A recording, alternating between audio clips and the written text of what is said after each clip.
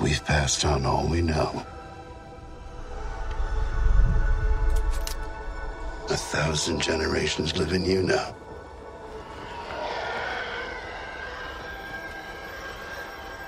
But this is your fight.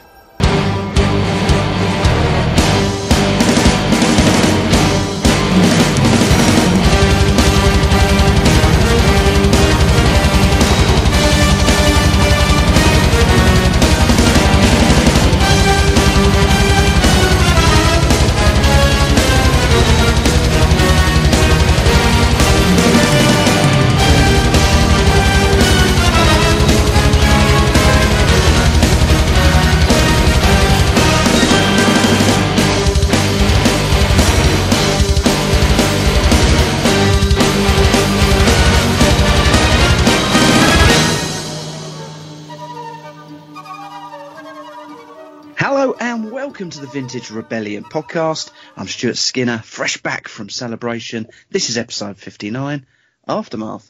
As always, we have the R5D4 Focus Collector, Richard. Good evening, mate. Evening, guys.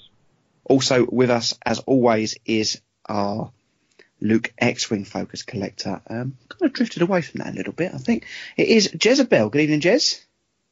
Good evening, Stu. Good evening, lads. Good evening, everyone. Evening, mate. Do you still actively look for Luke X-Wing stuff? I still do actively look for it. I am looking for a Return of the Jedi mint on card Palatoy Luke X-Wing, and because I think that'll be nice. So I do still look. However, I'm a saviour of, or a taster or an enjoyer of all vintage Star Wars, mate. So not so much a focus guy, more of a non-focus focus. And finally, the other one. Yes, my new name, apparently. The other one. It is, of course, Pete Diddy, our Ray Focus Collector. And I know for a fact that when we get into acquisitions, we are going to allow him to talk about his Ray stuff because he picked up, well, not just Ray, he's starting to do a Slave Leia, which will be coming up very shortly. Such a great fun item. Vintage. Pete, hello, mate. Oh, all right, Flower. Just before we get into this is going to be a short episode for us. Basically, we've come back from Celebration. We've all had a belter time, but it's nearly the end of the month. So we thought we'd put out a shorter episode, get the Celebration covered, the event, what we enjoyed, blah, blah, blah. And then we'll smash out May's early on, just a normal episode. So first of all, boys, before we're going to do our acquisitions in a minute, and we're going to do purely acquisitions that we bought from Celebration, because I know everyone bought bits and pieces, and I will allow the modern bits today, especially Pete, because like I said in the intro, there's a couple of crackers in there. But I just want to get your quick initial thoughts on Celebration, because before we went, everyone was moaning about the lottery system. Everyone was moaning about this. 2 years ago, people were moaning about the queue system. I just want to say, before we start out on this, I thought the Celebration was run fantastically. Apart from the app, which I have got issues with, I thought everything else was run really smoothly. I know there was a 7-hour queue for the store on the first day. More for you that got in it, because on Sunday I used the Fast Pass. I was in and out of there in 15 minutes. That included queuing and doing my shopping. I thought it was a brilliantly run event. What do you boys think on your initial thoughts on Celebration? Pete, you've been to a few. What were your initial thoughts on that compared to the other ones? I thought when they released the lottery system, there'd be a lot of people complaining, which there was.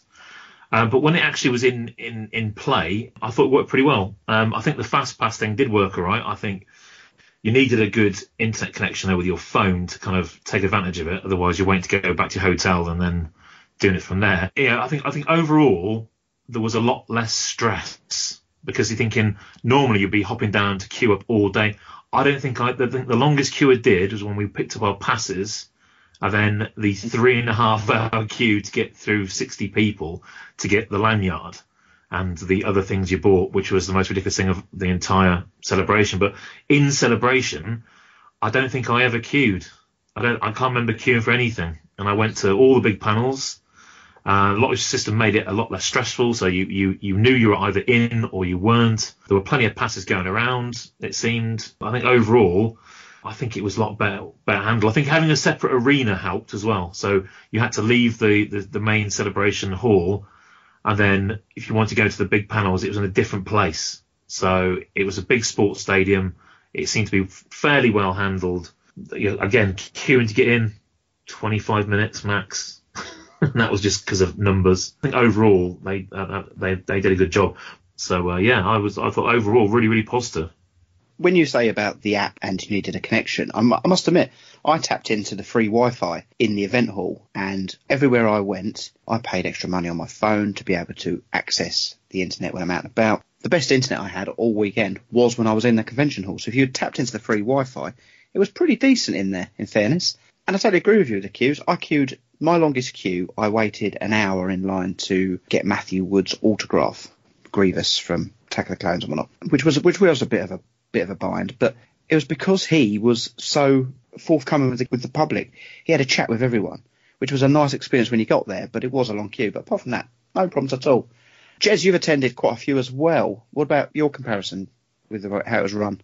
Mate, this was my 5th and my 3rd American one. My favourite American one. Yeah, I thought it was brilliant. Removing the stress, yeah, absolutely.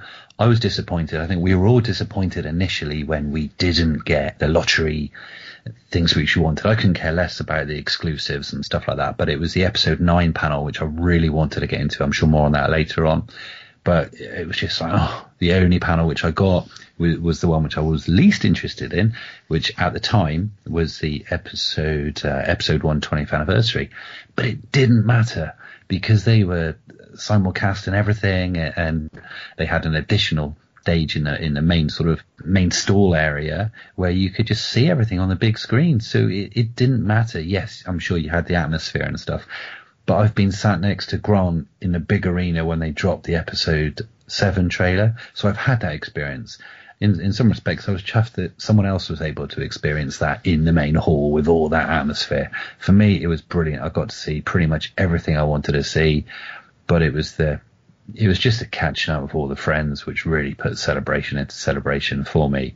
This year, more than any, just seemed... there was a lot of love, there was a lot of warmth, and after a toxic year where people use that term a lot, but, fandom has been divided and there's been a lot of animosity, a lot of issues and stuff online, all we saw was a great deal of love, and it was great. It was. Rich? I think I put in my top 2 celebrations. I ranked this one alongside Essen, which I think Essen, maybe I'm just looking on it back with extra fondness because it was the first celebration and the first time I met lots of fellow collectors, but I loved it. The Celebration store was unfortunate. The system crashed. They tested that same software at 3 different cons. It worked absolutely perfectly, and then as soon as they turned it on at Celebration, it crashed. There was a computer glitch there somewhere. I think the behaviour of some of the fans was absolutely disgraceful. Just give you 2 examples. One was, when you go into bag checks, and you had lots of people shouting quite loudly, open your bags, keep your bags open, and they're doing that because they're wanting people to get through as quick as possible. And I'd heard people shouting back at them saying, all right, you don't need to shout. And then you get some tool who almost straight away goes to the bag queue and then, oh, you want me bag unzipped? And then you're stuck behind them as they're unzipping their bag, even though you've been told numerous times to unzip your bag before you get there. And secondly, the one that I think was most outrageous was I was outside of the main entrance at about 10:15, so the VIPs get in at 9:30 and they get half an hour early browsing, and at about 10:15 quite a few fans just rushed the barrier and they knocked it down, and there were 2 women who were security guards and they were going, please don't, and there must have been a couple of 100 people just legged it. I thought it was absolutely outrageous. I thought, somebody could have easily been injured. These security guys, they are not there to be shouted at, they're there for your safety. And a couple of 100 people thought it was hilarious, just running past them and knocking barriers down, just, behaving absolutely appallingly. But as far as yes, we can all grumble. I mean, you can go online and read some ridiculous comments online. For me, I would say that the app worked the vast majority of the time I was there. I managed to book panels, I managed to book, lots of different things. Yes, we can say in hindsight, everything should have been out a month earlier. I do think that the guys who were there didn't really know what they were doing. They weren't checking ID as frequently. But by Monday, it was running a lot better. And I've got high hopes for Anaheim if they use the same system. Because, I'd much rather get in somewhere very quickly than to be stuck in a 4-hour queue. Exactly. I thought, considering what I read about Orlando, I thought it was a pretty well run. I've got absolutely I think I must admit, actually, it amazes me. Actually, me and Jez were at we went in early on the Monday. We're browsing around some of the props, thanks to you, Rich. And when the doors open, the people that run to get into certain queues that are physically running through the convention hall, you're like, is it that important to be number 1 in the Funko queue rather than number 10? I can't get my head around that. You know, there's some things I really don't understand. But hey, it was great, and I thought it was run really well. Yeah, Stu, just on that point you just made there about people running to get stuff, I think it's important to kind of note about the exclusive items. Yeah, they have kind of made a run for their own backs, because I mean, people were literally when I was queuing up for the Funko queue, because I was looking to get a lottery. I mean, I didn't really care much for the Funko stuff, but I was seeing what they were going for online, and if you're getting $200 for an item you're paying $10 for, immediately you're literally handing it. People were standing around with cash, just going, right, we get the full set and I'll give you, $400, kind of straight away, because they know that they'll flip it for $600 straight away. I mean, you can't blame some people thinking, you know what, you can pay for your trip that way. Yeah, very true. Why don't they just make more, though? Why don't they just make more exclusives for the show? You know how many people are coming through. Yeah, exactly. Yeah. Like, I mean, you could probably gauge roughly what you sell generally at these things. Just make more. It seems to be part and parcel of the tradition, it seems, of these big cons. I'm assuming that they've done it at San Diego Comic Con for years. You get an exclusive that people want, and you can make your money out of it. And it's kind of it's almost done to help pay for your trip, I think. I think some people just do it. I think these companies do it. They know full well, because they were quite happy to hand these things over, and people were literally standing behind that little fence going, let me buy them off you.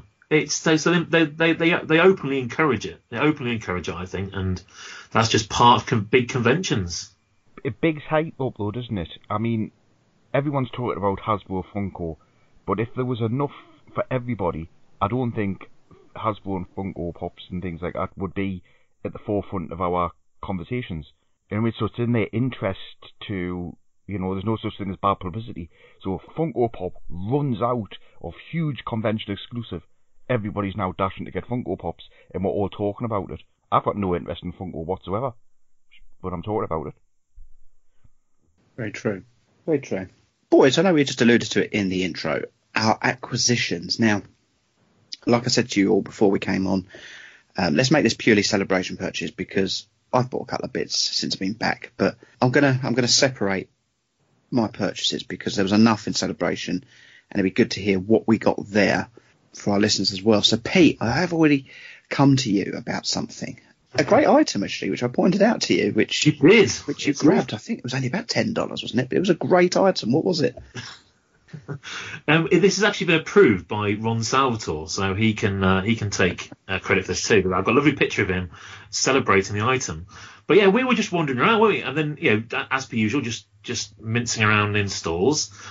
And you pointed to this thing at the top, and it wasn't in the best condition. There's a couple of them, and I was like, oh, well, that's it. I'm going to have to buy that. That is outrageous. Now, I have been struggling to buy Slave Leia collectibles, because a lot of it now is print or statues, which I don't want to fork out, $300, $400, $500 for a statue, which I don't really want. And so I'm trying to find little knickknacks of Slave Leia items. Like I said, mostly print-based now. But it was a Slave Leia dog costume. So for your pet, and it was a proper, officially licensed item, still in its bag, obviously unused. Well, I hope it's unused. I haven't checked it yet. I'll have to put it near a dog, see if they sniff it. And I mean, how good can you get an item as good as a dog costume?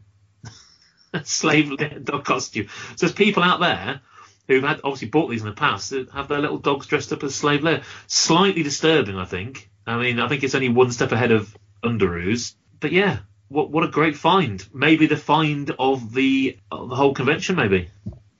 I think the other one was still there on Monday when I went back as well. So, why didn't you buy it? Because the bag I was going to buy it for my dog.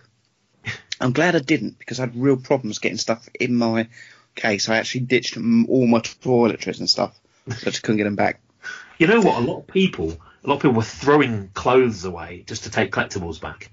I mean, I threw jeans away. I had some old jeans I deliberately took to throw away. But the 6.5 kilograms of swag that I took which could have been a lot more, obviously got given out. And I was one book away from exceeding. I mean, Richard gave me a book for somebody. I had to take it out of the case. I had to carry it on because it took my luggage over the weight. It's ridiculous how much stuff I bought. Sorry, I've just realised I haven't seen my Engineering and Empire book since I've been back.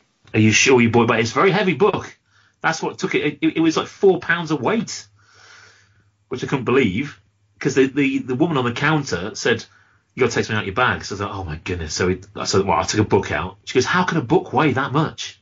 I think their scales are faulty. I see it. It's under the Lego. It's huge. It's a really big, pretty book. I've still got everything stacked in my office. So what else did you buy, Pete? Because I'm sure there's going to be a few little Ray bits in there. Oh my goodness, Ray! I mean, I picked up loads of bits and bobs, old convention exclusives for other conventions, which I never wanted to pay them out like I've been selling my stuff for. So yeah, I mean, but the best Ray item was probably it's a Nendoroid, which is by a company in Japan called Good Smile Company. They make tons of these things, and they're the cutest things you've ever seen in your life. They are like a little kind of anime version of Ray. And it's just a beautiful little figure, lots of hands and lightsabers and stuff. But on the vintage thing, I got loads of card backs. So loose card backs. I'm down to 9 to get now, and I've got the whole range. I've got every single figure card. Actually, that reminds me, I better pay the person. I actually managed to get a Yak Face card back. I haven't paid the person yet. I better pay them. But that was my big fear of that card. I thought I'm going to be paying probably $100, £100 for that card, because I mean you don't see them very often, and of course they come with a premium price. But I got it for £40, which is an absolute bargain. I know it sounds crazy for a loose card. No, it's a steal. Yeah, definitely. I picked up some books, colouring book, which had been partly coloured for a couple of dollars. It was fantastic. One of the Empire Strikes Back colouring books. I got probably one of my best non-Ray stroke other things finds was a couple of stationary portfolios. An Empire Strikes Back one with the lovely Empire Strikes Back embossed in silver on the front cover. And I also got one with Princess Leia and Luke on the back. It's an absolute corker, really good condition. And again, didn't pay much for those either. Yeah, for vintage items, that's probably about it. I didn't buy a ton of vintage. I thought a lot of it was overpriced. Didn't get any figures or anything. I thought some of those are overpriced as well. There were some bargains to be had on the last day, but not particularly much vintage. I know Dan Burgess picked up some absolutely mint figures on the last day for hardly anything. He got some beauty. It's got the Attack Commander. It looked like it literally just fallen off the package. I mean, all the livery on it was absolutely stunning. Nice, and I've got Dan coming up a bit later who doesn't mention that as well. He talks very highly of you for your gift to him. And Pete, obviously you have already mentioned to us off air, if that's what you call this, air, that you got gifted a couple of nice pieces from a couple of our listeners. I tell you what, there was two things which, you know what, all the things I bought and all the knickknacks and stuff, there's two things that are just going to stand out in my, not only collecting, but what I'm going to wear. Chris Porteous, who is fan of the show, we love him dearly, and he put in an absolute shift on recording all the Star Wars collecting tracks. So all the things you see online, that's down to Chris. He filmed them all because he believed that people should have good quality representations of these online. So he put a real shift in, and not only did he that, he actually made me a T-shirt of that Spanish Marvel comic cover, which I was really thrilled to get off our friend Javier from Spain. So he put on a T-shirt, I sent him a scan, and he put it on a blooming T-shirt and made it for me. Even got my size, which is enormous size, but it's a beauty. And I'll put it on social media. It's an absolute corker. When I'm walking around with a T-shirt on, everyone's going, "What is that?" Because it looks like a He-Man thing. Because it looks like, Skeletor with one of the representation of Luke looks like a little bit like He-Man comic. So people are going, is that a He-Man Star Wars mashup? So of course I'm telling them what it is, where it came from, why I'm wearing it. It was it's a real talking point. It's a cracker.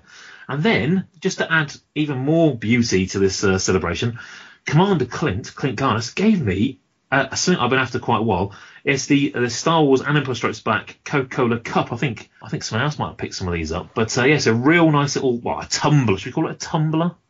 But so he knew after it. I'm always a bit reluctant to pay the $40 shipping of these items from on eBay. But he just said, yeah, it's for you, chap. So, oh my goodness. I mean, those sort of things make my celebration. Just really nice to have someone say, you know what, appreciate the show. Is a little gift. I mean, it's on my shelf now. Pride of place on my Empire shelf. Or should I say Empire shelves? Because they're spreading all over the place. But yeah, just two things which just amazing. Absolutely love them. Thank you, guys. They are both great guys as well. Both Chris and Clint, a real standout kind of. Now, Rich, I reckon you were splashing the cash. You love this kind of thing. I reckon you were like a little bit here and a little bit there, all over the shop. Pete's bang on right. I think some of the vintage was ludicrously priced. I'm going to give a nod to the $175 loose Darth Vader Star Destroyer playset. You can pick one of those up for £30, £35 on eBay, and $175 was mental. And I've seen a white TIE fighter for $180 loose. But a lot of vintage was actually reasonably priced. Usually what I do is I go there knowing the price of about 5 different mint on cards. So if I know the price of those 5 different mint on cards, and I'll look at the vast array of stuff, and if those 5 different cards are high priced, then I know that everything's high priced. That's the tactic I use. I don't know the price of everything in my head. But yep, I got some really nice items. I'm going to start off by saying the Building an Empire book from Gary Bobridge, Matt George and Stephen Ward. Absolutely brilliant. Had a blast talking to those 3 guys. We got quite inebriated one night, having a chat about various Star Wars items. So, I've met Matt a few times, but first time I've really met Gary and Stephen, and 2 great guys. Love chatting with them, and I'd certainly like to do it all again one day. So it was nice meeting those and picking up their book. And we brought back a book as well for Dan Solo, who's following us on Twitter. Pete dropped off his book for him, so that was fantastic. I then got a freebie, which I was absolutely delighted about. Another book, and this was from Daniel Segovia. So you might know Daniel as the guy from Argentina who did the Argentinian panel. Been talks of him coming over to Farthest From for a number of years now, so hopefully he can make it over to Farthest From this year at some point. He handed his Guerra Estella book, and I know that I've pronounced that perfectly because I always do. What a fascinating book. It's not just about Argentinian products. It goes through, the Yuppie products from Colombia, obviously Top Toys, Bassa, it goes right over South America, and I've done a review of that on Fantatrax if anybody wants to read that, so cheers Daniel, that was a great book. In the room sales, I picked up a 21 back Hammerhead, absolutely delighted with it. Bubble's a little bit yellow, but I'm looking at it now and sitting nicely on my shelf, and because the back of Hammerhead is yellow, the yellow doesn't really look that bad, so delighted with that, and I got that for a great price. I picked up a box of Saga Dixie Cups. So still plodding my way through this Dixie Cup line, trying to get as many as I can. This box was open, so I managed to swap through all the cups. So I think I'm about 6 short now of completing the Saga line. So absolutely delighted to get them. I got a Canadian 20C card back from Commander Clint, who brought it over. Commander Clint from Tantive. We'd arranged that pre-celebration, so I was pleased to pick that up for my R5D4 Focus. From Tracy Hamilton, I got a full set of the Coca-Cola Star Wars tumblers. So that was 8 of those plastic cups with some amazing artwork, so I was delighted to pick them up. And I also picked up 4 laminated Empire Strikes Back placemats, and what I didn't find out until later was these actually belong with the Dixie Cup collection because these were a mail-in premium.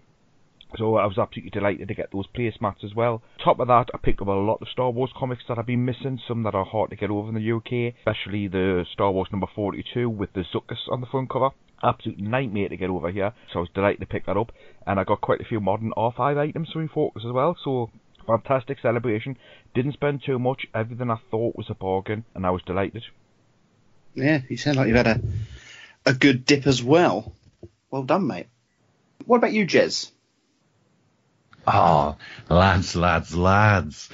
Pull up a sandbag while I tell you about all the wonderful things which I've bought after my drought of vintage collecting. I had an absolute blast. The main thing I've had my heart set on for a while now, I have finally got myself a vintage skiff. Oh yes, and it's a beaut. So you guys, you all saw this. You all saw how much fun I had trying to take it back to the UK in one piece. because I mean, Rich, you'll appreciate this. You've got one. These things are fragile, aren't they? They really are. I would not have wanted to put one in my hand luggage, especially the way the airport security dealt with my hand luggage. So pleased that it worked out just right. I mean, I bought this at Celebration, so it's valid for sure. But it was Lee Harris, bless him. This went all the way from Australia to America and then back from America to the UK. So I thank Lee ever so much for getting it from Australia to the States in one piece. And so I've got that along with a stand which Ian sells, Return of the Jedi skiff stand, and this thing is incredible. I love it. All the functions which we've covered before in the podcast, so the sort of man overboard, the folding rails, the plank which then collapses just at the end, the retractable undercarriage, everything about this is brilliant. But it is just so fragile. My heart was in my hands for the entire flight back because I was really worried about that. But isn't that the truth? I don't think you caressed your children as much as you caressed that. So we went to a basketball match, didn't we, on the first night, and got a big fat foam finger. So I had this thing gaffer taped to a big fat foam finger with lots of padding and all sorts of stuff. Yeah, you're right, mate. The amount of effort I went to ensure that this thing got back, it's the rails, everything about this thing is fragile. I didn't get any carded figures. I didn't get any carded figures at all, but what I did get, I'm so over the moon with.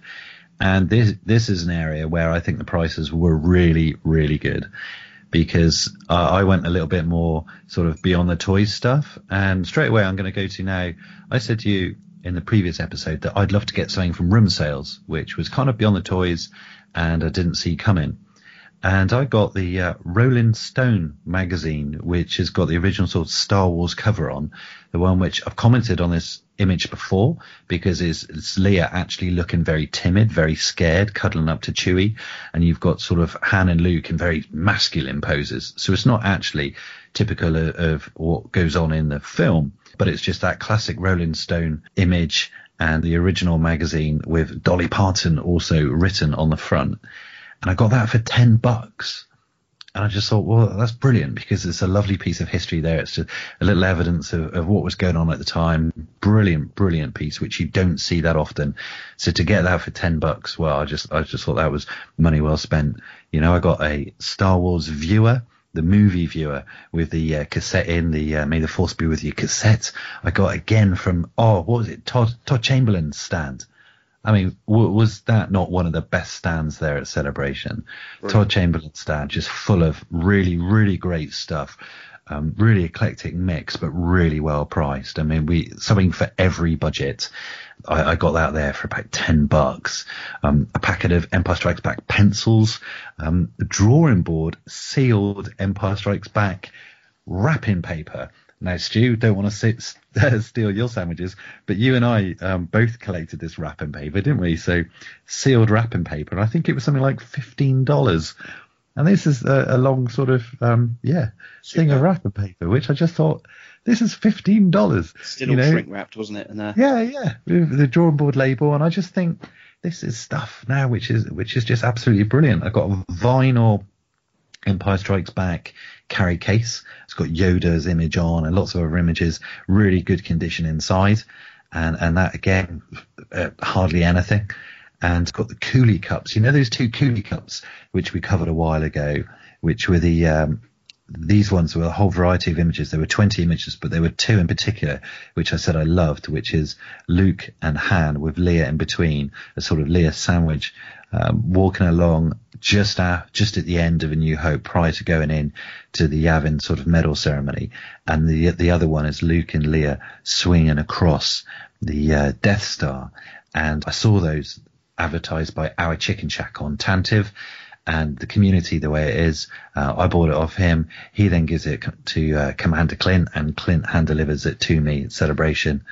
So just some a few other bits and pieces which I won't go into and do a whole list, but I was really, really pleased with my haul. But what got the most amount of comments was, yes, Pete, I got that Empire Strikes Back casting crew beer mat. And that was an off eBay, lower than published, lower than expected price. I won't call it room sales, but it was definitely done in a bar at the Hyatt. and I love it. And lots of people commenting, because not only is it a genuine cast and crew item, albeit just a beer mat, but it's actually got a cracking logo on it. It's the sort of very early Empire Strikes Back logo. If people think about the Empire Strikes Back logo now, the top of the E is elongated all the way across the logo, and the breaks the top of the E. You know, that's just right at the top. Whereas for this particular image, the is just to the left of the word Empire. So it's a completely different way of putting the Empire Strikes Back logo together. And I just think it looks great. So individually, lots and lots of small pieces, which certainly didn't break the bank. I mean, you know, a skiff is never going to be cheap, but I absolutely loved it. And my freebie was, I think, because Stu realised that he couldn't get everything in his luggage, and he had a Return of the Jedi Bib Fortuna piece of Sigma, and I've now got my first bit of Sigma. Thanks very much, Stuart. Yeah, man, you can probably sense how much I'm grinning. It was a brilliant celebration for Beyond the Toys new acquisitions. It was good, mate. It was very good, and you picked up some great pieces there. Very jealous of that skiff. What about you, Stu? Yeah, lots of bits and pieces. Obviously, I made the big mistake of taking too small a suitcase, because obviously, Jez, you had to bring back my Gamorrean Guard axe in your case, because I couldn't physically fit it into my case, and Grant had to bring back my wrapping paper because that was too long for my case. Stu, can I just jump in? I don't mean to jump in, but you need to add context to that, because when you say I needed to bring back your Gamorrean Guard axe, we're not talking 3 3/4 figure accessory here, are we? Because obviously you could just put that in your pocket. No, you bought a huge life-size Gamorrean Guard rubber axe, did you not? I did. Me and Si did the scavenger hunt across the floor that was organised by the collector's track, and we were on the floor for about 10 seconds, and we both saw these axes and both bought one. But they're great big rubber. I think they're made of rubber. I don't know, Jess. You probably spent more time with it than I have. I think they're kind of hard rubber, but they were massive. Yeah, so something to look forward to at some point. It's the same as the wrapping paper. It was just too tall for my case. And luckily, Grant was in our room at the time when I was trying to pack it up, and he had his poster tube on his back, and he was like, that should fit in there. So he's got that. So I've got bits and pieces all over the country. But yeah, very top very tip good. there for you, Stu. That's seeing as you're a bit green behind the ears. You always need. I mean, I made a mistake last time by not taking a big enough bag and going, oh no, all the stuff I wanted to buy. This time I took an enormous suitcase, the biggest I could possibly squeeze in. Almost paid the price on the way home, hoping for Richard's book. But yeah, it's you've got to take big cases. You're going to Star Wars thing, take big cases, or take clothes you prepare to throw away. These are top tips. But like Jez, I also got a set of those pencils. I think me and Jez were together when we were buying those bits and pieces. Todd Chamberlain's store was amazing. And I bought a droid's kite on there. So after that, we had Jez pointing to every single kite on every stall as we went round for my focus. Which Jez is a bit like Facebook, isn't he? When you've been on holiday or bought something, you suddenly get loads of adverts for the same thing. Yeah. Yeah. I've got a funny story to tell you boys off line about that, actually. Now you say that. But yeah. What else did I buy? I bought some self-sealing foldovers with R2-D2 on. They were also on Todd Chamberlain's thing. I know Jez bought a bit of art, and we mentioned it beforehand, but the Cantina poster is amazing. I can't wait to get that framed up. I bought a Sigma Lando figurine. There was quite a bit of Sigma there, but it was all Sigma I had. It was either that or it was overpriced. I know that there was a couple of pieces. I think Jez, there was a Stormtrooper thing there, which was definitely twice as expensive as it should have been. I bought the Engineering Empire book. I bought the Treasures of Rancho Obi-Wan book. Both of them are brilliant. I bought the Room Sales. I bought a Greek book from 1977, which I'd love to tell you what it's about, but I don't read Greek, but I just love the image on the front. Some classic images there. But my two main pieces, which I need to give a shout out. First of all, a 12-pack Kenobi, which was arranged previous to Celebration, but bought it off Michael Cooper. Thank you, Michael. Great condition, great price, really happy with it. He wasn't coming to Celebration, so he gave it to a chap called John Peck. John, thank you so much. And I arranged to pick it up off him, which looks lovely. So it's taken my 12 packs up a bit. And then now Grant, obviously we've had in previous podcasts, you would have heard about Grant how can I put this? Grant likes to go shopping with me, and he's quite. You've got to buy this. You've got to buy this. And I know he did it to Craig Spivey at this event as well. But on Saturday afternoon was really nice. I haven't seen Grant probably for over a year, so he came and did a couple of autograph queues with me, and then we browsed the shop floor together.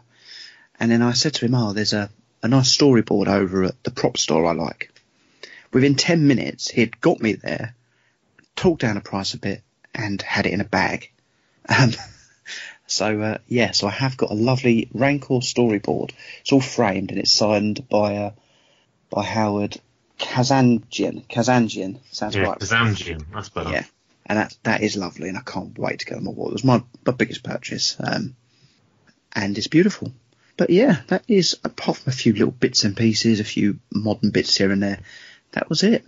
But I would just say, boys, some brilliant purchases there. I tell you, Stu, I was a little bit disappointed with room sales. It reminded me a bit of London. It was in a really small place, absolutely heaving, and then it ended quite quickly. Well, I think it ended quickly. I went home. I'd had enough. But yeah, it was a little bit, because there was various rumours doing the rounds that had been exposed to a wider audience and they'd cancelled it, and then it was back on again, and it was off again, and it was back on again. Poor old Jason Smith didn't know which way to turn. It seemed to be quite pricey, lots of stuff. I got a few little card backs from there, a few bargains. Well, what I'd call a bargain. 12 backs for $5, I think, is pretty good. But yeah, it was a little bit underwhelming. Although I did manage to sell my Meerkat to Sky from the Kivecast, which is quite amazing, for $5. I've got a Meerkat. Well, he now owns a BB-8 Meerkat, so that'll learn him. So, I couldn't believe I thought I'd have to give it away, but someone actually gave me cash. Well, you've brought that up. I was going to, obviously that was in for our round table, the room sales, but let's do it while we're here, because I must admit, you hear all these stories, there was some fantastic stuff up there. Oh, yeah.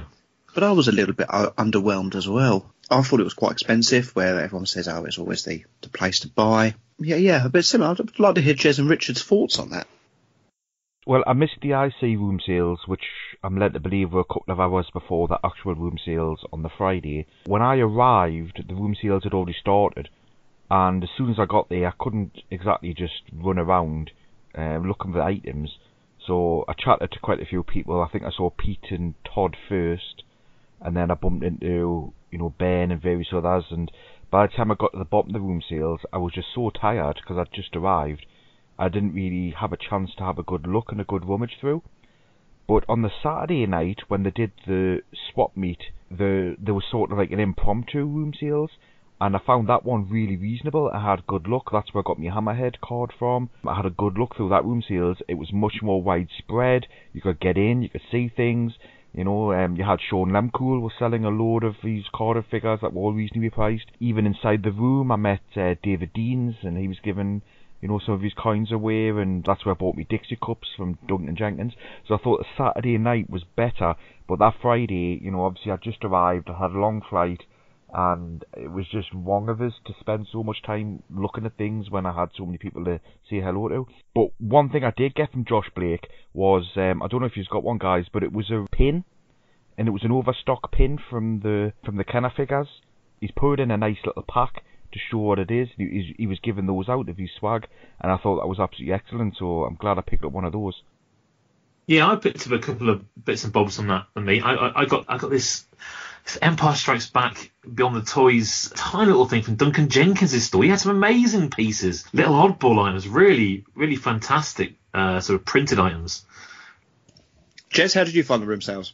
There was a whole mix of stuff there. We talk about prices. I think in some respects, some of the stuff you see on room sales is people just trying to sort of flex their collecting muscle, maybe, and just show off what they've got, because there was certainly a real wide mixture of high-end stuff and prototype bits. I mean, various different bits and pieces, and you just think, wow, were they priced to sell, or was it a case of someone was just, right, well, I'm going to take these, I want people to know what I've got, and if someone's prepared to offer me the sums I'm asking, then brilliant.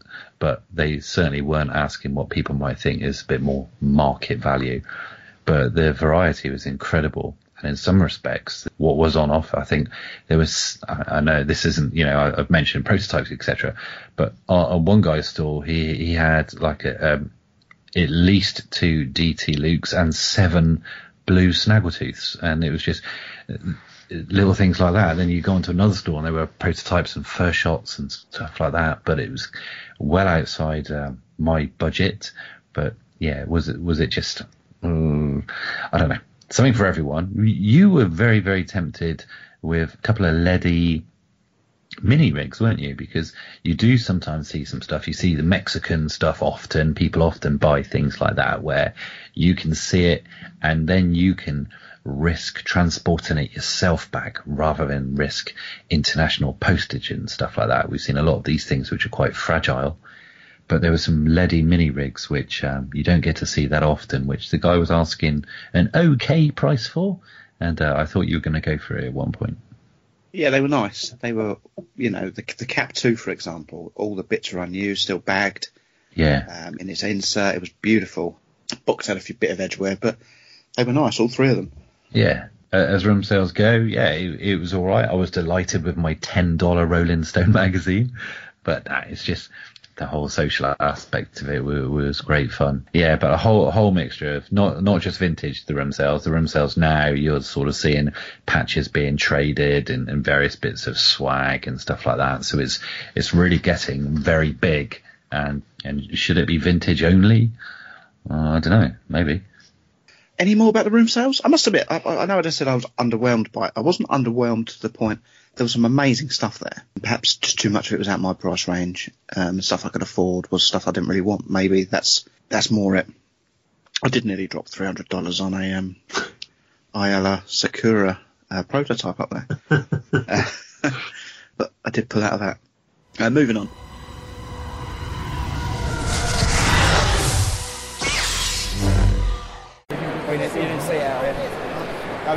Hey guys, right, it's Rich here from the Celebration show floor. We are at the Fanta Tracks booth now. I'm joined with Stu. Stu, you enjoying Celebration so far? I'm loving it, Rich. I'm loving it. I'm a bit disappointed that you've decided to wear a different product's uniform to the Vintage Rebellion part, but hey. I had my Vintage Rebellion hoodie on yesterday, nice and warm and snug it was, but it's quite warm today, I think. Today, I just want to point out, it's snowing a blizzard outside. It is snowing a blizzard, yeah, but it's still quite wet travelling in, so it's not... So we're looking for Jez. Jez is not here. It's we've been waiting here for about half an hour getting everything prepared, and Jez goes and does a runner. It's 1:55 to go and get changed into the Stormtrooper costume. So no idea where Jez is. Jez, he is missing in action. Okay, Pete here with us. Pete, how are you enjoying the celebration so far, mate? Okay, Pete's on another planet at the moment. Okay, so I'm delighted to be joined by Jeff, one of our listeners. Jeff, how's celebration so far? Celebration has been fabulous as always.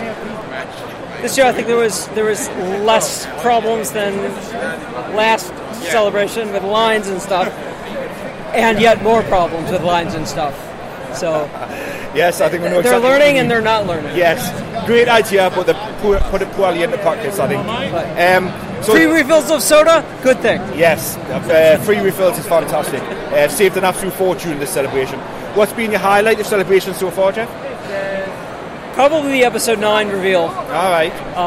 Actually going there, winning the lottery, which was the only lottery I won. All of my rejections went to junk mail, so I never knew that I didn't get them. But being there at the celebration stage with my wife, watching it live, having Stephen Colbert to appear and as the MC for that, was a wonderful experience. Yeah, absolutely fantastic. Did you catch the Mandalorian panel at all this morning? I haven't. No. I did not, and I haven't had time to sit down and just watch it online. Yeah. So. Well, I've not seen it yet, but it's been described to me as 11 movies all shot together, so I'm really looking forward to Mandalorian. Did you go to room sales at all? Did you go to the room sales when they were selling the... I did not go to the room sales this year,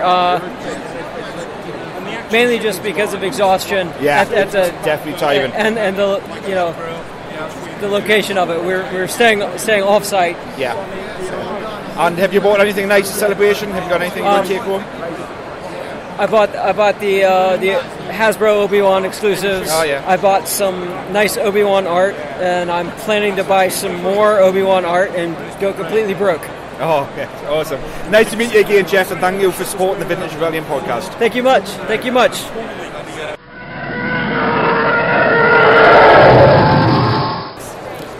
Well, I'm with Dario at the moment. Dario, how are you enjoying Celebration so far? It's out of this world. I was in London 3 years ago, and this is just something else. It's not better, but it's just incredible. Love it. A lot of people ask us about the difference between the US and the UK celebrations. Yeah. If you had to summarise it, what would you say is the big difference between the UK or even Europe and a US celebration? I don't know. I think just the sheer size of the whole place. I mean, it's...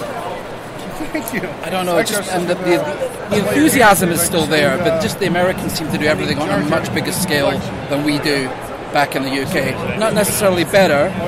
That would be going too far, but I definitely think that they're very good at organising these big events, and just the sheer enthusiasm and passion that people have for the Star Wars. It's amazing. So, if somebody was coming to a US celebration purely for vintage, would you say that there was enough you had to justify the visit? Oh, it's incredible. Yeah, I mean, I'm really heavily into vintage myself, and I picked up some amazing pieces that you can't find back home.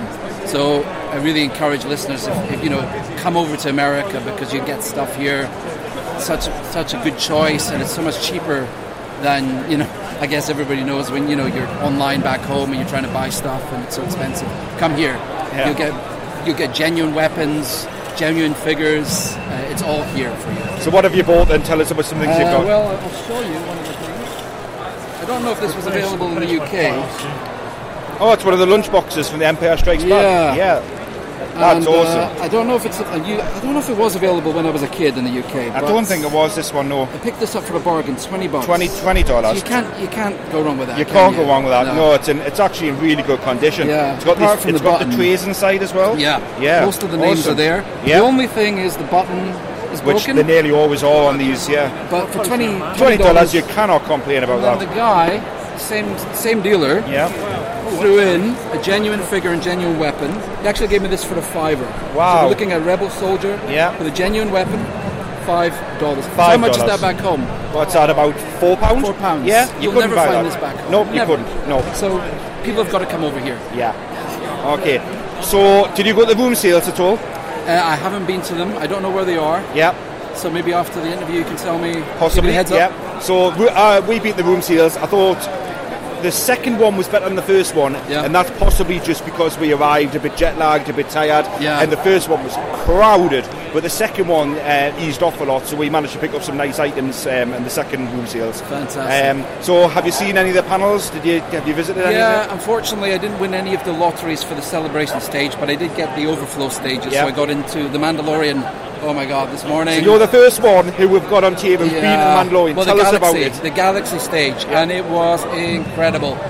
Just looking at the behind the scenes reel, you can feel like we haven't seen the original trilogy reincarnated yet. Well, wait till you see the TV show, because you feel like you're watching something that's from the 70s or 80s. Yeah. They're using the old methods, with the models. There's IG-88 in there, and you see him in action for the first time. Oh, excellent. So that is incredible. Oh, yes, a salacious crumb and spit roast. Pretty tasty. Yeah. Well, I've not seen the panel yet, so I'm really looking forward to watching that tonight. Yeah. So, Dario, many thanks for stopping by. Thank you for Richard. listening to the Vintage Rebellion podcast. Your support is appreciated. Take care. Right, I'm delighted to be joined here by Orba. Orba, how are you enjoying the celebration? It is awesome and amazing. A lot of fun, a lot of good trading, and just a lot of excitement in the air.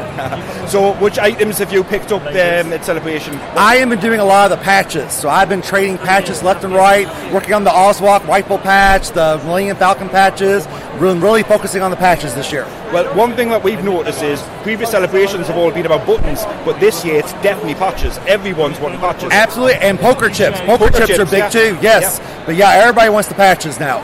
So have you seen any of the panels? I have not, because I have been focusing purely on the patches, and that leaves no time for panels or fun. Yeah. Well, We saw you guys on one of the collecting track panels, the one with Chris Rodriguez and Jim Swearingen, where they did a full thing on your collecting club for about 30 seconds. So it was interesting to see how much you do in the community. You're really involved, and you use your Star Wars fans from many different areas. You know, you've got some who seem to be collectors and some are into the movies. Absolutely, because it's a very diverse group. Yes. And so there's people that just do vintage, there's people that just do the new movies, there's people that just do cars, there's people that don't do cards. So, I mean, it's a very diverse, and it's channeling that fun into helping the community. Yeah. Now, you're particularly excited about picking up one of our Helix Death Star pencil sharpeners, and we don't have those. We just managed to get an opportunity to buy some for very, very cheap, and we said we'll bring them to the States and see if people get excited about them. But you seem to be super excited about this. I am super excited because I love the overseas stuff being here in the U.S. And so I have been looking for this for years, and this is just amazing that I am able to have one in my hand and walk away with it. Well, I'm glad we can help out. Many thanks for coming to see us, and enjoy the rest of the time of celebration. Absolutely, you all too.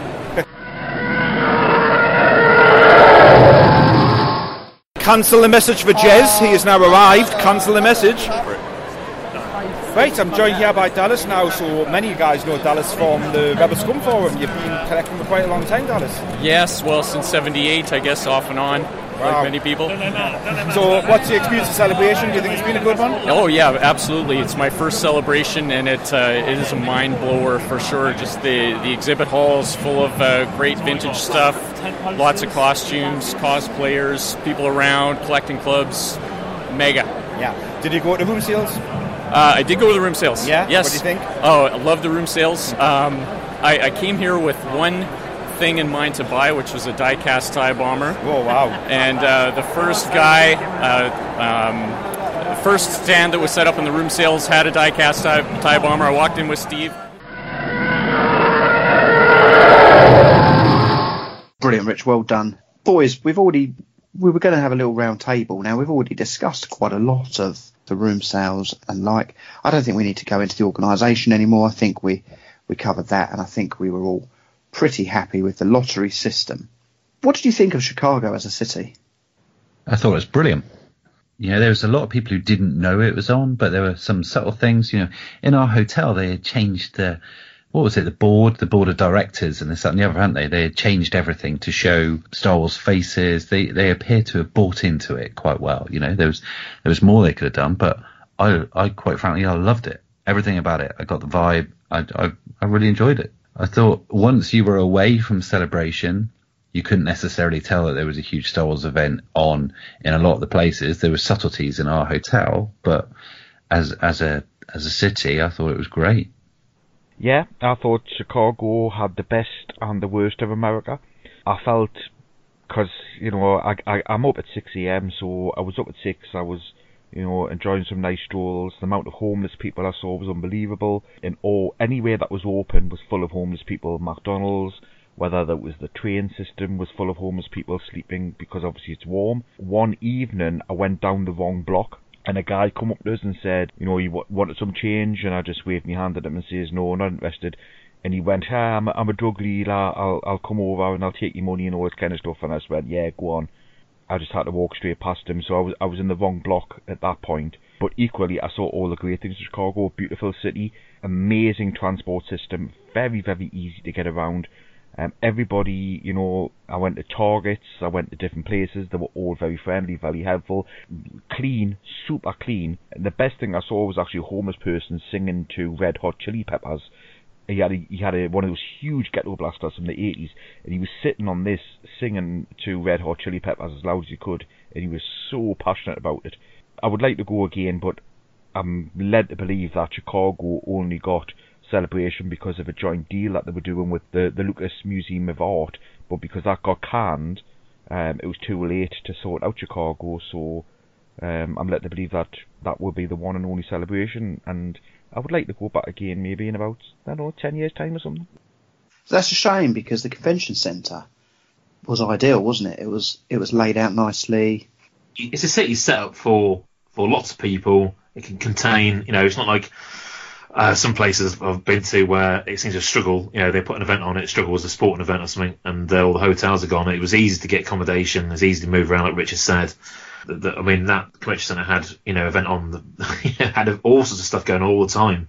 You also had the hotel having events on at the same time, so it could contain thousands of people, and it dealt with it very, very well, I thought, so with ease. And I would definitely love it to be in a big city like that again. Because when it was in Anaheim, you're not really near anywhere. You kind of you're near Disney, and you do feel a bit out of it. And I think that was kind of like it can feel a bit sort of detached. But when you're in a big city like that, it's great because you can just disappear and go and do your own thing afterwards. You don't have to be, stuck next to the convention centre for, a week or whatever. What do you think? What do you think about the food in America, generally?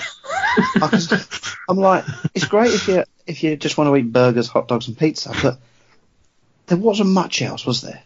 Whole Foods. You need to embrace Whole Foods and go and get yourself some green things.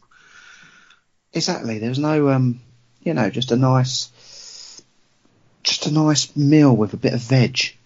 Well, I think you can order it. It's just that when you go abroad like that, you kind of tend to try and do the cheesy kind of big thing. But I think you need to look on the menu's a bit harder there, Stu, because there's plenty of salads and lovely stuff. And their salads, they when they do salads, they don't just have a few green bits. They do half a blooming chicken in the salad. Yeah, I don't just mean a salad. I mean I still want my meat. But with a nice bit of it. But we found actually one night, me, Jez, Grant, went to a stir fry place, didn't we, Jez?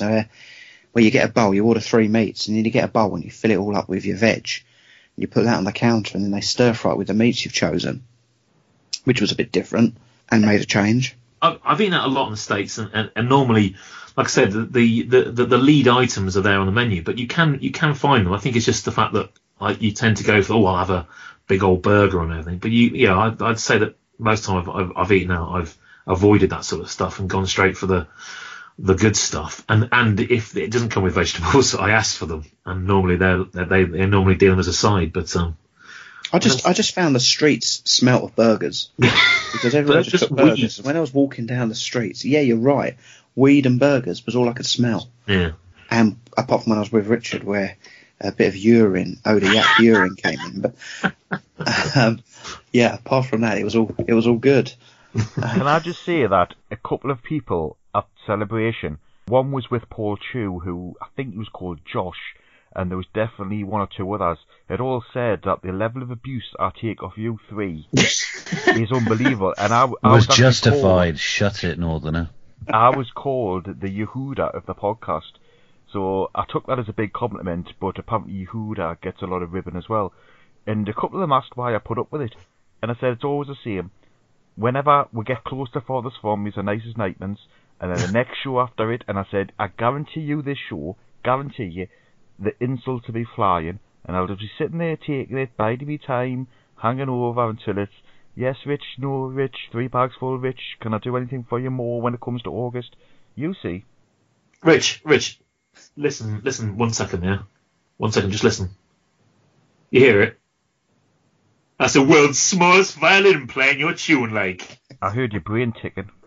Rich, you said as we get closer to Father's From, everyone starts being nice to you. I think the next Father's From's in a couple of weeks' time, and I think you're a bellwhacker. It's only because you know I'm not going to that one. Because you. Do you know what? I wasn't going to bring up the shorts anymore, but there was just one funny story one night. I think it was the last night we could have even been in the bar, and Matt George toodles over and he's like, "Oh, where's your shorts, Rich?" He did, yeah, he did. And Rich was like, "Oh no, my shorts are about the same length as what you're wearing now." And he was like, "No, they weren't." And he started pulling up his short legs. And he was going, "You were like this with your testicles hanging out." And it did really make me chuckle. Taking that back to Chicago, right? What on earth was going on with the weather? How can we go from I got sunburnt on Monday, on Tuesday, and then we had an entire day of snowing on was it Sunday, wasn't it? Was it Sunday? Or was it Saturday? One of the weekends. It's crazy. It was on the Saturday, wasn't it? No, could have even been the Friday. It was the night we all went out drinking together, wasn't it? It was a Saturday, because I was there. But you've just reminded me that was the one thing that I didn't like about the organisation, Pete, because you said walkways, but you could actually only use the walkways if you had VIP or one of the other badges. except for the first day. So when it was snowing, and it was heavy snow, I tried to go through the walkway, and they went, "Oh, you can't go through, you've got to go outside." So I had to go outside to cross the road to get to the other side of the walkway, which would have taken us 30 seconds to go through the walkway. And it wasn't as if there was loads of people there. There was only me and maybe 2 others, and they wouldn't let me through. I don't think there's ever been a sentence where someone said walkway so many times. I got through on it a couple of times, Rich. I got through a couple of times when I was late. Well, yeah, I thought, well, I'm going to try and get into that panel, and just went on the walkway and just waved my badges, went through. They didn't even bother to check. And then a bit later in the convention, they tended to check a bit more. Actually, it was very lax on that first day. That episode 9 panel, anyone could have gone into that because they never scanned the QR codes. But then after that, they seemed to tighten up a lot, because when on the Mandalorian panel, they definitely scanned my pass, and obviously with the Phantom Menace panel, you guys got me in. They wouldn't let me in with a dodgy one. I had to have a genuine one. Yeah, Thursday and Friday, you could have got into the whole thing without a pass. Yeah, exactly. No one checked our passes at all on the first day, at all, did they? So you could just print one off the internet, a badge, and you got in. They just hadn't got a clue, but then they did tighten up a bit later, to be fair to them. Just going back to that weather, you were right, okay. Before we went, people were like, oh, you know, it can change from one day to the next. We got there on that Tuesday and we went for a walk and we sat by the river and had a beer in our T-shirts. And then 2 days later, it is blizzarding and there's like snow everywhere and it is freezing cold. I think that, although the first night Jez didn't stop moaning, did he, Pete? Oh, Stu, let's go out without coats on to the basketball. And we came out and it was freezing. And Simon asleep at the basketball. Oh, my word. Terrible. Oh, yeah.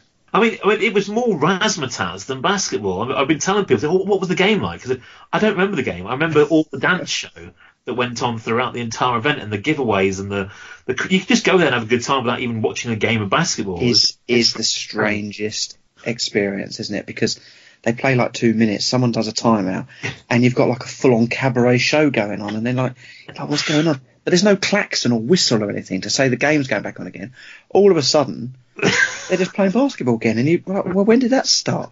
And then it stops again, and you've got like a coffee cup running around a track with a donut chasing it or something. You're just like, what's going on? I tell you what, if you were half cut, you would be in this very surreal place. Yeah, you just called Jez a donut. But it was great. So we've just alluded to going into the panels and stuff. Now the panels. The first day we had the episode 9 panel, and first of all, thank you. Richard wasn't there. He won the panel to go to one of the side stages, and I had your ticket, Rich, and obviously the episode 9 panel was amazing. I did feel quite touched about the response that Kelly Marie got, Rose, from the thing. You could see it absolutely affected her. You know, she got quite teary. An amazing response for her, amazing cheers, people chanting her name, and I thought that was a beautiful moment of that panel. The trailer was amazing, but that bit of that panel was amazing. Boys, what did you all actually think of the episode 9 panel?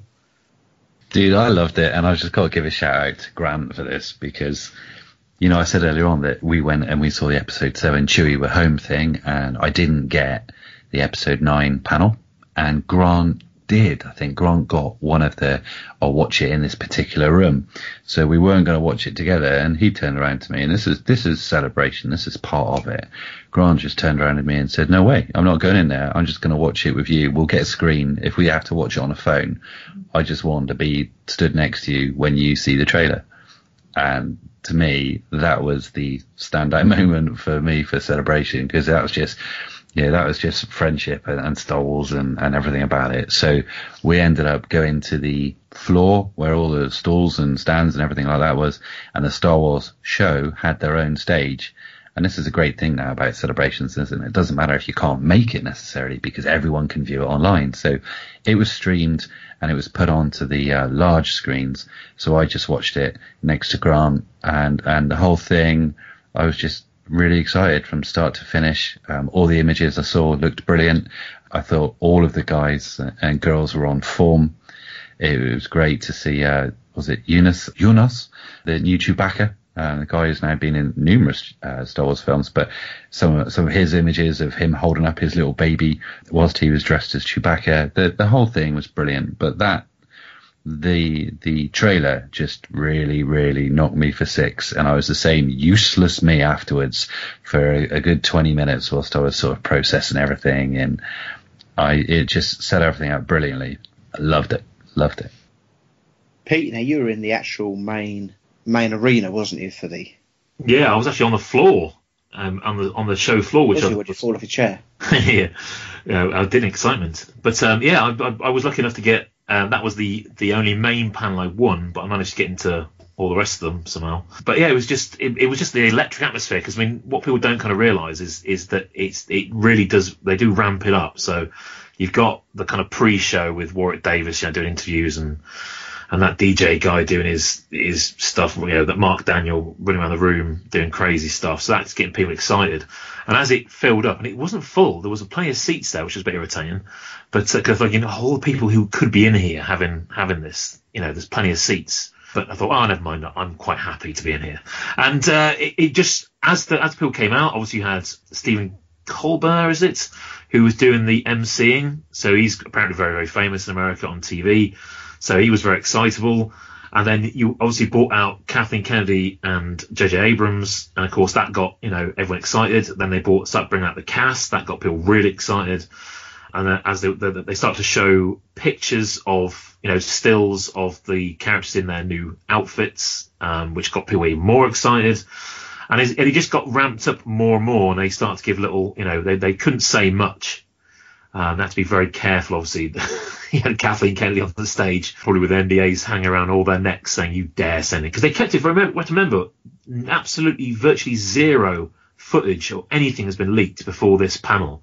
So we didn't, normally we go into it, we knew The Force Awakens was The Force Awakens and in The Last Jedi was Last Jedi. We had no idea anything other than Episode 9. So, people were speculating on the title. Some people said it had been leaked before the panel, which I didn't hear, so that was good. And, of course, when that trailer started, that's when everyone's going nuts, and the room was buzzing. Everyone's standing up. They're thinking, this is it.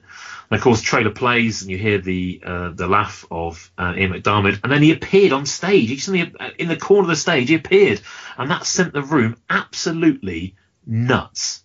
It was like a football crowd, scoring a last-minute winner. Suddenly, the place is going bonkers. People jump up and down, and he just comes out and just goes roll it again in his Emperor voice. And, of course, that was it, meltdown. Some guy next to me I thought looked a little bit like Tracy Morgan from American TV. He was like hang on the back of my back. It's like, where is this guy? It was absolutely bonkers in that room. And then of course we had the trailer again, and then that was it. But oh my goodness, it's just that atmosphere. It's a real shame, Stu, we couldn't get you in there just to experience that, because it is like a football crowd. It is just electric. Really, it buzzes like Mr. Palpatine's hands. Can I tell you the strangest thing about that panel was when the host asked Oscar Isaacs, what's it like to answer questions in Spanish? And he went, it's the same as in English, but in Spanish. And it was just the strangest question. I have no idea where he came from it, because I thought he'd done quite a good job of hosting, but I sat there and I was thinking, what is he going on about? But he couldn't ask much, could he? He was kind of limited what to ask, because he couldn't ask what your characters are doing, what their names are, or whatever. He had very little. He kind of admitted at the start he had very little to ask, because they weren't going to give anything away. They've kept it so secretive. And it's worth mentioning as well the playful sexual tension between Oscar Isaac and John Boyega. I don't know if you saw it, but they were very close in that panel. And Oscar Isaac is a right cheeky little monkey, isn't he? He is. I thought it was crazy, but the trailer. Oh my goodness, the trailer. It's a Death Star makes it base, isn't it? Yeah. Seeing that Death Star was I think the opening shot of the sand and to Rey and the way she jumps over the tie, it's incredible. It is incredible. Well, we have the third trailer with heavy kind of breathing. Because remember, we had Force Awakens with Finn. We had Last Jedi with Rey, in that scene with Luke on the side of Acto, and we have Rey again, heavy breathing. They've all started this kind of same way, haven't they? Yeah. And Jez, and I know you like your sentences with your trilogies. Does The Force Awakens, The Last Jedi, The Rise of Skywalker, Doesn't make a sentence anymore, does it? Well, it kind of makes more sense to Richard substituting I for us, but it works for me. I mean, I think it was Grant pointed out when they sort of did almost like the Matrix slow motion thing over Ray going over the TIE Interceptor or the TIE Fighter. He said, that's Skywalker, and I was like, oh, yeah, it's pretty good, that, yeah, but it's brilliant. I did think this trailer was different actually at the beginning, because in the past, the previous ones, is the beginning of a trailer has very much been a sort of shock, a jump. It's been sort of Finn suddenly being there as the stormtrooper, or you've got Rey being there as the scavenger, and so it just starts very abruptly, very quickly. Whereas this, it was just audible before visual, and I thought that was a different take. So yeah. But for me, when you heard the whole cackle, the laugh, I just didn't see that coming. Knocked me for 6. I was looking to the right side of the stage, and suddenly I was attacked from the left. It just came out of nowhere. I wasn't looking for it, and brilliant, everything I wanted. We had some other panels there. The Mandalorian looks incredible. Lots of nods to the vintage era. You had the Galaxy's Edge. Did anyone go to the Galaxy's Edge panel or watched it? No. And then the Phantom Menace, which I'm going to be honest, I was more buzzing about that than any panel, but I felt a little bit flat at the end of that. I was expecting so much more from the 20th anniversary. I don't know what I was expecting. I wonder if that's just the fact that Disney don't really sort of celebrate the whole episode 1, episode 2, episode 3 kind of thing. It was all a bit Monday, wasn't it? But there was a lot of episode 1 stuff around, wasn't there? You've only got to go in the store to see like coats with Maul on the back, and there were several episode 1 t-shirts and patches in there and stuff. So it wasn't. Yeah, I don't know. I expected just one guest would have been good that wasn't named.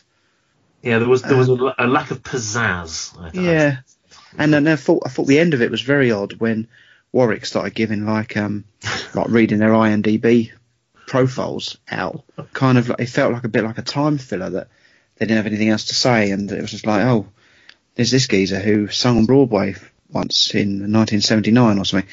I just found it all a little bit odd with that, but but the closing ceremony was nice. I went to the closing ceremony with Jez. That was nice, wasn't it, Jez, seeing the trailer again? And yeah, if you've never been to a celebration, if you've never been interested in celebration, you're probably still not listening. You're not listening to this anymore. However, the closing ceremony video, I just want to show everyone. I don't know if it's the same with you, Stu. I want my family to see it. I want my friends to see it and say, look, this is it. This is Star Wars Celebration. This is what it's about. Because again, like they do every time, they've just captured it brilliantly. And yeah, the closing thing was good fun, but the video which they played as part of that was perfect. Everything looked amazing. Let's be honest about it. Even the Clone Wars coming back looks amazing. Ahsoka left at the end of Series 6. Her back with Anakin. It was brilliant. Everything about it. Before we move on, boys, and start to close out, the show floor, there must have been some highlights. You had fan booths in there. There was props. There was stuff you could take photos with. The cosplay. Let's talk about cosplaying. The cosplaying costumes were incredible. I've got a thing for Twi'leks since I come back from Celebration. With you on that. Yeah, totally. Yeah, and definitely going to do a show for Twi'leks. But boys, talk to me about the floor. Talk to me about cosplaying. Talk to me about anything you think needs mentioning. I've got to talk about the Brian Daly panel because it was just epic. It really was. I'm going to have to do more on this because it was. I don't know if you know anything about the radio dramas. I think I've gone on about it many times. It was. I would say, aside from the big showy panels at Mandalorian and obviously Episode 9, it was definitely my favourite panel because it was just there was so much information they packed into it, and it was done by a couple. I'll get his names right: Maria Jose and John Tenuto. They're quite well known. They've done various TV spots and all sorts, but their level of research and respect for Brian Daly, who obviously adapted or was one of the people who adapted the radio dramas from the original films. And when I sat down on that panel, I've got like six pages of notes on it because there was just so much good stuff. Thinking this is legendary. I don't think anyone recorded it, which is really gutting because if I'd known that, I would have probably recorded myself just to go over what they covered. But there were just so many little factoids in there, things like you wouldn't have ever realised. You know, you're turning 27 minutes of dialogue from Star Wars into 6.5 hours. Now you're thinking you've got no visuals to play with, so how on earth? Where do you start with that? So you don't actually, if you listen to it, you don't actually have as such a narrator through the entire radio drama. You know, you're turning 27 minutes to 6.5 hours. It doesn't even bear thinking about. But little things like Anthony Daniels playing C-3PO, you know, they have to go in there and remove his breathing because, of course, robots don't breathe, do they? Or droids don't breathe. So you're thinking, how on earth do you even start that? And this is going back, you know, years and years and years ago. You've got to try and do that. But there were so many little tidbits. One thing I would love to find out is when they're going through, when Brian Daley was trying to find all the information and they had access to all the Lucasfilm archives and stuff, they did things like they flew over all the sound effects. Ben Burt flew over all the sound effects on a plane. He had to book a plane seat to stick all the tapes on a plane seat to get them from A to B to help out. I mean, just incredible amount of stuff. One of my favourite parts of it was apparently George Lucas actually acted out the entirety of Star Wars, and they got it on tape. So he did all the characters' voices of how he heard them in his head, and acted it all out when they were producing Star Wars, and actually found his tapes, and that's where they got a lot of information from. But just an incredible tribute to an incredible man, and you know his influence on Star Wars, not just the radio dramas, but throughout Star Wars and the novels. I'm sure Rich will take us back. His books are epic, but they feature so many little nods, and they're continuing to feature nods to his original work all the way through Star Wars. It was just honestly, the best panel I could have ever attended. I'll never forget it. It's brilliant. What I will say, you're talking about other panels. I remember a few of us, we went to the episode 1 soundtrack one with David Collins, and that was amazing. His passion and his research into that music is infectious when you listen to him talk about it, because you can see that it means so much to him. Even at the end, when he was telling us about the Emperor's theme being in the celebration at the end of episode 1, you can see him actually welling up with the information on the stage. He looks emotional because it means that much to him. You heard that one, Jez, wasn't you? Even if you're not a musician, it was incredible, wasn't it? It was. Yeah, it was. I mean, it was very much not a copy and paste or a complete carbon copy of the podcast which he does or did, Oxygen. So he now does obviously his own dedicated movies podcast. But so I had heard most of that before, but it was great to watch his enthusiasm come off on stage as well. So more than you would necessarily get from his podcast. But yeah, really, really good. And what was also, quite thrilling was to see the audience's reaction in general to the big sort of finale of what he was explaining, particularly about the Emperor's theme. So yeah, that was great. I would definitely suggest anyone goes and listens to those. I think they're still on Rebel Force Radio. The podcast where he does with Jimmy Mack, they are some of the best in depth. No, I'll say in depth because that sounds like it's going to complicate things. They're so informative that you can just listen to them over and over again, because you can, oh my goodness, you get a new appreciation that the soundtrack wasn't just some music as a background playing. It actually it's a commentary on the film. You can listen to the soundtrack and actually understand the film as it's going through, because it's so detailed. But I remember I went to one of his panels before, and just I think he talked about the very essence of the sort of main Star Wars theme, the 4 or 5 notes that kind of like indicative of Star Wars, is ingrained into how they developed the entire film. Down to words and script and stuff. It's just, oh my god, the guy's a genius. He needs 2 hours. I mean, an hour's not enough.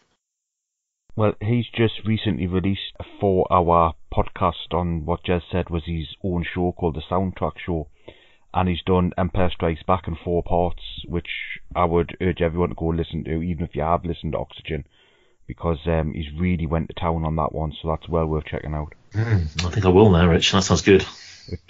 One of the panels I went to I thought was really good was I went with Jez to the Kenner one with Jim Swearingen and Chris Georgoulias, and we got cut out, didn't we, Jez? We couldn't get in there, but we managed to get ourselves in the panel, which was, we're very appreciative to those who helped us get in there. But that was a fantastic panel, and what I took away from that was, even though you've got Jim Swearingen there, who was, the guy who designed a lot of these early toys, and he was involved in the mock-ups of the figures and, kit bashing them and, sourcing these parts. I think the respect that guy had for Chris, and you could tell that if him and Chris disagreed on something, he would have went with Chris, because I think he knew that Chris knew him and what he did better than what he did himself. And I think that's a testament to the amount of work that Chris and Ron and various others have done on the SWCA, and the time, the research that they've done. But it was an absolutely brilliant panel. The photographs were amazing that they showed there, and there were some photographs that I've never seen before. And I know that panel anyway is on YouTube now. I know a lot of them are up there. So I would urge everybody to go and check that panel out, because it was brilliant. Yeah, me and Jez did the cosplay contest, which is, we didn't do it as we didn't go into it, but we're watching it, and the level of dedication of some of the fans. The first round was a needlework round, so it was level of sewing and just detailing costumes. They had I think it was 5 women on the stage, and they had spent hundreds of hours doing mostly Amidala costumes. But oh my goodness, the level of dedication. You probably saw around the cosplay, because these people they spend like a year doing this sort of thing. So it was incredible. It was so good to see, and the kids' costumes as well, brilliant. This one girl was dressed as BB-8, and from the torso up, and then her legs, she had these 2 enormous ATST legs on her, so she was playing BBS-ST as they called it. And they couldn't get on stage because the legs were so big, but the legs worked themselves. And you're thinking, how on earth do you come up with this stuff? This is just crazy. But there was no cardboard costumes, sadly, guys. No cardboard costumes. We need to rectify that another year. Now, the winning costume in that was kind of like that loader thing, wasn't it, from Maz Kanata's Castle? Yeah, Yellow. It was good. I saw it on the last day. Now, I have got an image of it, which I'll put on our social media when we launch. But what a costume that is as well. It's incredible, isn't it? He's on stilts, remember? He's on stilts, and he's got extended arms, so he could be in a film. I mean, this is why when we had the Mandalorian panel that they use, they used it for the Mandalorian TV series. They ran out of stormtroopers, so they actually got the fibre first, and they used loads of actors to actually play the parts, play the background stormtroopers, because these people are so good at this stuff that it's film quality. It is just, it just astounds me. I'd love to do a cosplay one year, but it's just getting the costume over there. Yeah. It's strange, actually. I don't know whether it's the same person, but obviously I bought a new car this week, and I went and collected it Tuesday, and the bloke that was selling me the car was a bloke that works in the garage, is part of the 501st, and has just finished designing a Wampa costume. Now, I didn't wonder whether it was the one that was actually in Chicago or not, but he wasn't there that day for me to be able to ask him.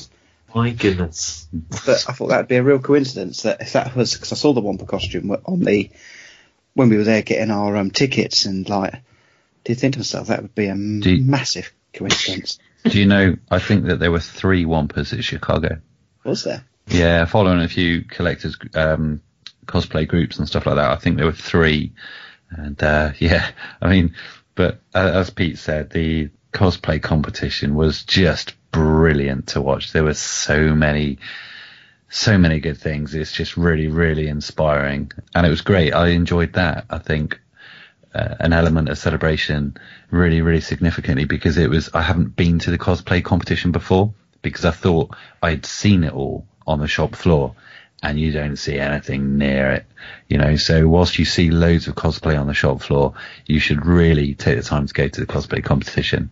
I mean, the cosplays on the shop floor, there were some hilarious ones. Biker Scout getting attacked by Ewoks with Ewoks around his legs and arms. Some of the thought which has gone into it. I think the most inappropriate thing, I think some of the slut. That's so Freudian. Some of the Hut Slayer Leahs, I think. And there are some people who walk around with leaving a little bit too much on show, particularly for a kid's show. I think, there are some things you think, you're just a bit of exhibitionism there. It's a little bit unnecessary. But there was some really, really, really clever things. Slayer costumes. I mean, I got a great picture with Deadpool doing Slave Leia, which I thought was a great costume, but I didn't see that many females doing it. It seemed to be mashups doing it. Yeah, I know what you get about the Twi'leks, Stu, because I've said to you guys before that I've always had a thing, blue alien females in Avatar, the green one in Guardians of the Galaxy, and these Twi'leks. So it must be something about it's the green and the blue skin. Yeah, it's just the diversity of love just appeals to me. Anyway, going back to different panels. I mean, the panels which you've mentioned were all brilliant. I mean, I like going to the ILM Presents Making Solo one. I thought it was really great because I got to see some good behind the scenes stuff for Solo. I mean, but there was something for everyone. There were 4 or 5 different concurrent panels going on at any one time because of all the different stages. We were really spoiled for choice, and you had to. I mean, you know, we all saw it that we were all making our little sort of plot for the week in the weeks leading up to it, and just looking at the different things. You just couldn't fit it all in. It was just so we were spoiled for choice. Celebration. Isn't it sad, Jez, that so many people just go to Celebration and they just do? I always think that Celebrations, is about 5 layers. You got your big panels, your big stuff, your big spending money, doing the big stuff. And I reckon I did 15% of the convention, maybe 10% of the convention. And I did 3 of the big panels out of the 4. And I saw 10% of the convention because there was so much stuff, and it's such a shame that lots of people go. I mean, I never struggled to get into any panel because it's just I went to the Kiri cutting. So this is a woman who basically cuts out drawings from a drawing. It's staggering talent. And the room there's probably about 25 of us in the room. You're thinking this needs a wider audience. It's absolutely breathtaking. And you're thinking that these people just, they'd rather queue up overnight to go to a panel that you're going to see on TV later sometimes. And you're thinking, come on, guys, let's embrace all of Star Wars. There's so much creativity out there. And that poor Japanese woman dressed as Obi-Wan Kenobi, she deserved a full house. I mean, the cosplay contest, that was full, wasn't it? That was packed. And that room was heaving. Yeah. Heaving. But I'm so pleased. It was just the break which we all needed. And yeah, you're absolutely right, Pete. You've nailed it there. Just, don't just do all the collecting tracks. I mean, the collecting tracks are brilliant. They really were, but there was so much to do. Yeah, just dip your toe, go and have a little look at something else, and then just catch up online, because thanks to people like Chris Porteous and so on and so forth, we get to view these things afterwards. And such a good celebration. I just want to point out before we move on to the next thing, I went and did, like I said already, 8 autographs. Erin Kellyman, Enfys Nest from Solo, is the most loveliest person you will ever meet. Talking to her, she was massively overwhelmed by the people that wanted to meet her and get her. She was lovely.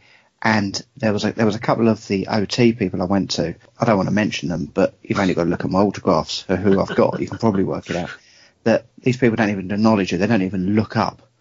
It's just a conveyor belt of purely there for the money kind of thing. Billy D. Williams, I'm going to name them. There's nothing. It's a signature, and it's move on. Where Erin Kellyman wanted to talk to you and wanted to acknowledge what you were doing or what you were there for. She was absolutely delightful, same as Matthew Wood, delightful. Daniel Logan, delightful people that are so... Ahmed Best, really nice bloke. But, the difference between the experience of meeting someone like Erin Kellyman and Billy D, miles apart. She was absolutely lovely. So if you see her at an event, seriously, go and meet her, because she was fantastic.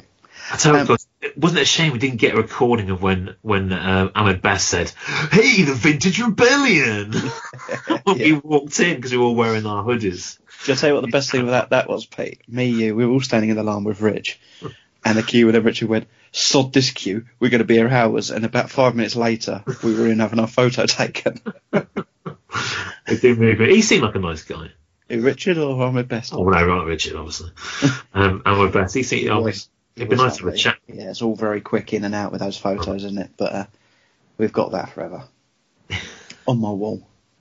One last thing I want to talk about, boys, and that is the swag. So many people. There was some terrific swag being given away. I think the first night in the bar, me, Jez and Grant headed down to the Hyatt. All sorts of people were in there. So many people that help on our podcast. The likes of Ron was in there, and Chris Fawcett we had on the last show. Chris Leddy, such a nice bloke. Chris Riley was in there, Sean Moynihan. There was a host of people we've had on the show, and it was a really, really good night. And Chris Riley gave me his mousetrap, which was just amazing. It's a trap, Admiral Akbar on a cardboard topper with a little mouse droid, which was a 3D made thing to go with the trap. Amazing piece of swag. It's right up there with my favourite from the week. Thing. It's in my shelves at the moment because it deserves a pride and place. Boys, standout swag for you boys? Rich, you haven't spoken for a while.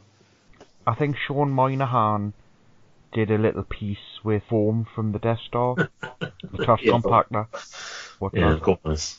Sean Moynihan did a little piece from the Death Star, which I thought was great. Patches seem to be the big thing, and I was hesitant on collecting patches because I don't know what to do with them. You know, I know a lot of people are going patch crazy, but they're not for me, patches. I'm not something I'm particularly excited about. Already mentioned the bit from Josh Blake. I think that's an absolutely amazing piece of swag. But yeah, I got some loads of badges, some absolutely great badges.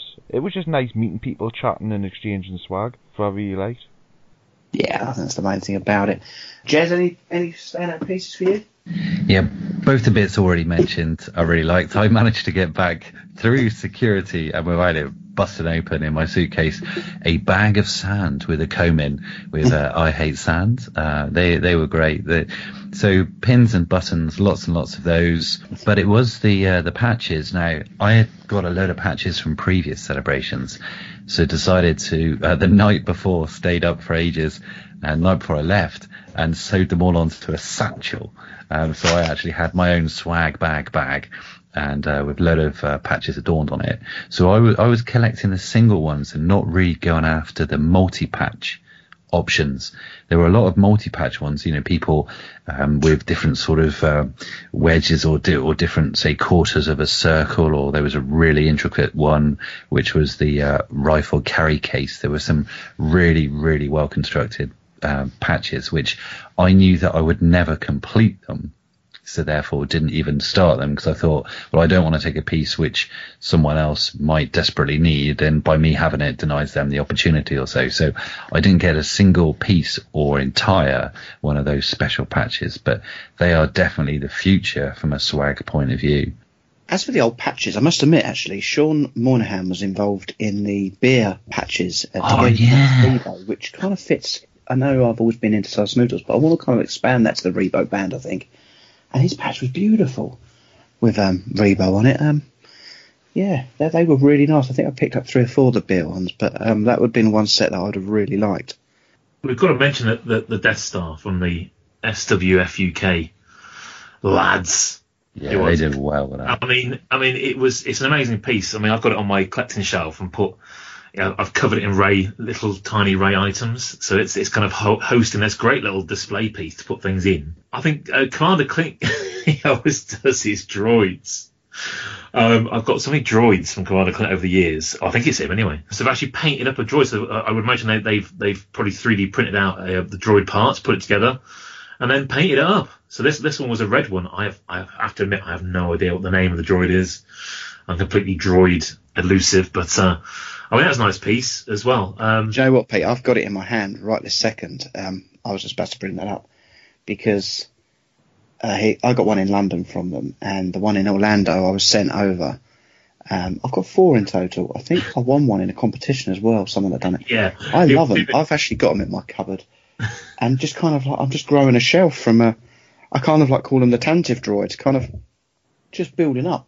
Absolutely love them. Great little piece of swag every time. It'd be a great idea if you could 3D print out like a kind of a vintage figure, then paint it up yourself in some kind of way. You know, I don't know what, some sort of beast or something. It is a great idea for swag. I mean, some of the things like the coins. Jake Sears gave me an amazing coin.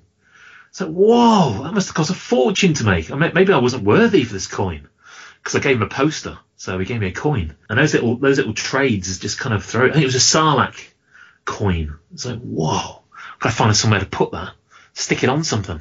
But it's almost got ridiculous, the swag.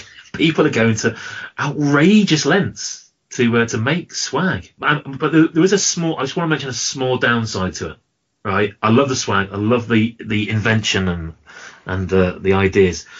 But when you see people trading stuff, say, no, I'm not trading you that. My swag's too good for that. I understand if you put cost into it, but there's a little part of me that dies inside thinking, have we got to that point now where your swag is no longer good enough? Is badges no longer a thing?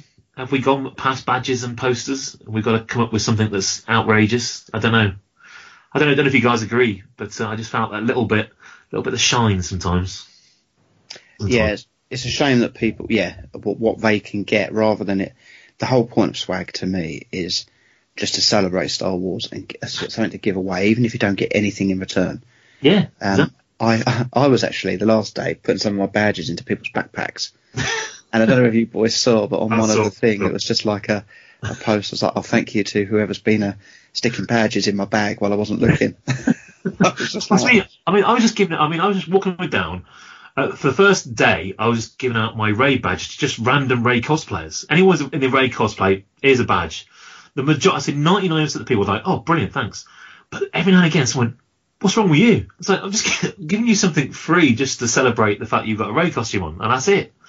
And I thought, okay, if you're not into that, then fair enough. I thought, you get something free and it's been well designed, then you should take it as it's meant, like here's something to celebrate your costume. But there we go.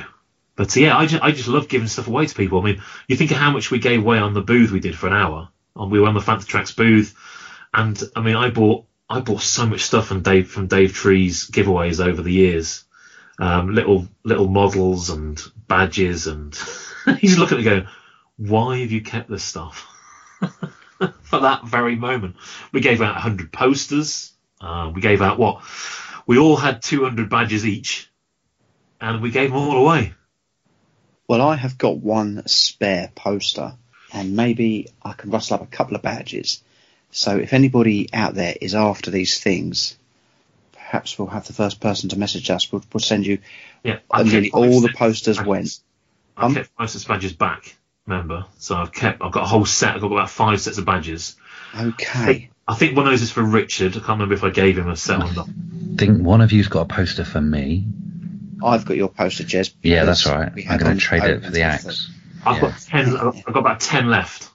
Okay, so maybe So we've got a couple of sets of badges and a couple of posters. If anyone wants them, perhaps first come, first served. Whoever hears this and comes to us and says, I'd really like that, who wasn't there, we will send you a poster or the badges, whatever you prefer. Finally, boys, Anaheim was named for 2020. Do you know what? A lot of people surprised me online. Oh, these are meant to be only every 2 years. Well, I looked at it. So since we started the podcast up, 2015 was Anaheim, 2016 was London, 2017 was Orlando, and 2019 was Chicago. That's not every 2 years. There was only a one gap in those 5 years since this show started. So, but Anaheim, when it came up on the screen to me, it just felt like no chance, just too soon for being in America again. But have any of you got plans for Anaheim? Are tempted? It's in the back of your mind that it's a possibility? I mean, myself and my brother have been talking about going to Disney, not just the Star Wars world, just taking my nephew to Disney, but I don't know if they'll do it at the right time, because obviously he's got to get time off, the kid's got to be out of school. I don't think my nephew will want to do a celebration event. He might do half a day before he drives us all mad, but I am tempted, especially when you get a cheap flight and a cheap hotel, but I think it is too soon. It really is. I mean, anyway, do I want to go to America again? I've been to America for the last 5 or 6 years, every year. Rich, I suppose you need to know whether it's going to fall in school time. Yeah, it's kind of the way I'm seeing it. If it falls like Chicago did, where I have to miss a day and a half, then it's definitely a no. But even if it falls perfect in with me dates, it's still a probable no. It's just too soon. Yeah, I did say straight away, no, I'm ruling myself out for next year because I just won't be able to afford it. And it's just family priorities are going to have to come first. This was a treat for me, when I got back after having been away with work for 6 months. So I had some spare cash. It's just what took half the money was the social, the nightlife, the hardcore boozing, which we were doing. And, that's true. And I don't think I don't think I could really justify it immediately, bearing in mind I've got another trip to America at the end of October, November this year. I can't see myself doing 3 transatlantic trips, self-funded, in the space of 12 months. So I went from a strong no to a now I'm almost certainly not going. So Rich is a maybe, I'm 50-50, and Jez is a definite. Oh, no. And almost certainly not. But, never say never. I say yes then. All right, Stu, what are you? I'm going to say no, but again, it's tempting if it worked, if it fitted. I would love to take my son to something like that in America, but obviously then that would take out my drinking evenings, which would then obviously make it a lot cheaper. But, you have got Disney right next to it, Stu. I mean, it is literally across the road from where the centre is. So you do have a lot for if you're taking a family, you could do a couple of days convention and then do the old Disneyland thing. It is very workable. Yeah. It's a no from the outset at the moment, though. Another yes then. So 4 yeses. Anything else, boys, before I move on? Yeah, man. What I just love to say is, kind of hinted at it earlier on, the best thing was just the camaraderie and the celebration and the fun and the love and the genuine friendship which we were seeing every night, when we were there in the Hyatt and in and around other bars. And this is what's brilliant. I saw it firsthand as a sort of outsider looking into it when I went to Essen for the first time, seeing some of the people in bars, backslapping and shaking hands, and just people who hadn't seen each other since the previous convention, people who they've met online have finally now met up, people from the other side of the world and in Europe, and everyone just congregating in the same bar. And for me, it was just joyous. I absolutely loved it. I loved it when people were coming up to us and sort of stopping and going, lads, Vintage Rebellion, or just, hey Stu, hey Grant. It was all about friendship. For me, it was brilliant. On behalf of all of us, I'm sure that we would just love to say thank you so much to all those people and all the listeners who just made us feel so welcome in America, but so welcome in their own company as well, because it was great fun. Yeah, I totally agree. Do you know that first night in the bar, just being introduced to people, or people come up to me and introduce you, I listen to podcasts you've not met before, and it was just incredible. People I've interviewed on the show, which I've never met face to face, but some of them you feel like you've known for quite a while, because you do have that interaction with them. Yeah, it was such a good experience, and so many memories made, and got to spend it with my favourite people. And do you know what was really weird is I got to give a shout out and hats off to all the fan booths and all the people who were there. There was all the different community fan booths and all the lads, but in some respects it was an absolute relief that we didn't have anything. In the past we've worked on other people's booths, we've had our own booth, we've had our own podcast thing. Orlando, I had my own booth for the whole duration. But this time we were just able to go again as enthusiasts, as nerds, as friends and fans. And it just took all the pressure off, didn't it? And it just maybe that allowed us to enjoy it even more, because, for all the people who do work hard on all of the fan booths and do all that, thank you for doing that and giving up your time and stuff, because it does add to everyone's celebration. And at least this time we were just able to enjoy it all. I loved it so much. And wasn't it nice to see Richard so happy? Rich, you were like that the first couple of nights. You were just in such good spirits. Oh yeah, he was. He was steaming, wasn't he? Yeah, he was smiling. All right, okay. You leave half a drink every drink. But you were in a very, very good. And to be honest with you were in a good spirits at the Christmas Harvest Rom. I think you've really turned a corner, personality-wise. You're absolutely right. And we're going to have to start saying that this whole banter I used to give you about you not ever buying a drink, that's absolute twaddle, because you are always the first to the bar all the time buying the drinks. But I can just imagine now future get-togethers. Pint, half a pint, Rich, because it was like every drink he was necking them, but then he was like leaving it until the next round. Yeah, half pint, Rich. That's what I'll call him. I don't know how you did when I was drinking those Steins Stu was drinking what was it, spritzer and lemonade or something. Jez, I didn't even actually see you with a drink in your hand once. So, never mind. Move on. Yeah, brilliant. Well, one thing I have done since we've got back, and that's speak to 6 or 7 people that we saw out there, just to get a few minutes with each of them for their experiences in Chicago, maybe just some stories of theirs or what they did and what they got up to. So here's a few back-to-back with them. Hey everybody, it's Sean Moynihan, riding the Staten Island ferry right now as we speak. I just wanted to weigh in with my thoughts on Celebration Chicago. Let's see where to begin. You got drinks with the Vintage Rebellion crew, which is always a huge highlight. Hanging out at the bar at the Hyatt was, seeing all these people that you haven't seen in a year or more, and catching up with people and making new friends, and is really, at the end, is really what it's all about. And that's, that was a huge part of it. So the best part of it, at the episode 9 trailer, which I watched in my hotel room actually, and on TV with my buddy John Kay, who I traveled with this time and stayed with. Just blown away by that. Honestly, I really don't know what I was expecting, or if I was expecting very much, but it killed, and I was very, very happy with it. I think I hit my buddy John's leg pretty hard with my hand when we heard Palpatine cackle there at the end, which was pretty amazing. So I have that to look forward to now, which is awesome. Room sales this year was really good. I picked up a bunch of small things. I missed out on an expanded universe collection Leia prototype that apparently got sold about maybe 20 minutes before I met the guy who was selling it. So, but what are you going to do? The search continues there. I'm not a prototype guy, but the expanded universe subline is like probably my favorite subline of the modern era. So I'm looking to pick up any prototypes from that era if anyone has any.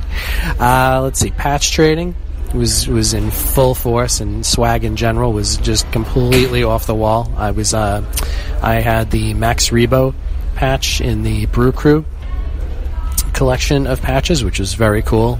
You collect all 12 patches, and they were Jabba's Palace themed characters with beer names. They were like beer labels, and you'd collect all 12, and then you'd get the special 13th patch, which was this gorgeous Boba Fett patch that went with that set. So that was awesome. That was a lot of fun, because I'd have people coming up to me all weekend, going, "Wait, are you Max Rebo? Are you the guy who has Max Rebo?" So, they were like, in some cases really, really desperate to get a hold of you. So it was pretty funny, but that was a cool experience. So I'm looking forward to doing that again.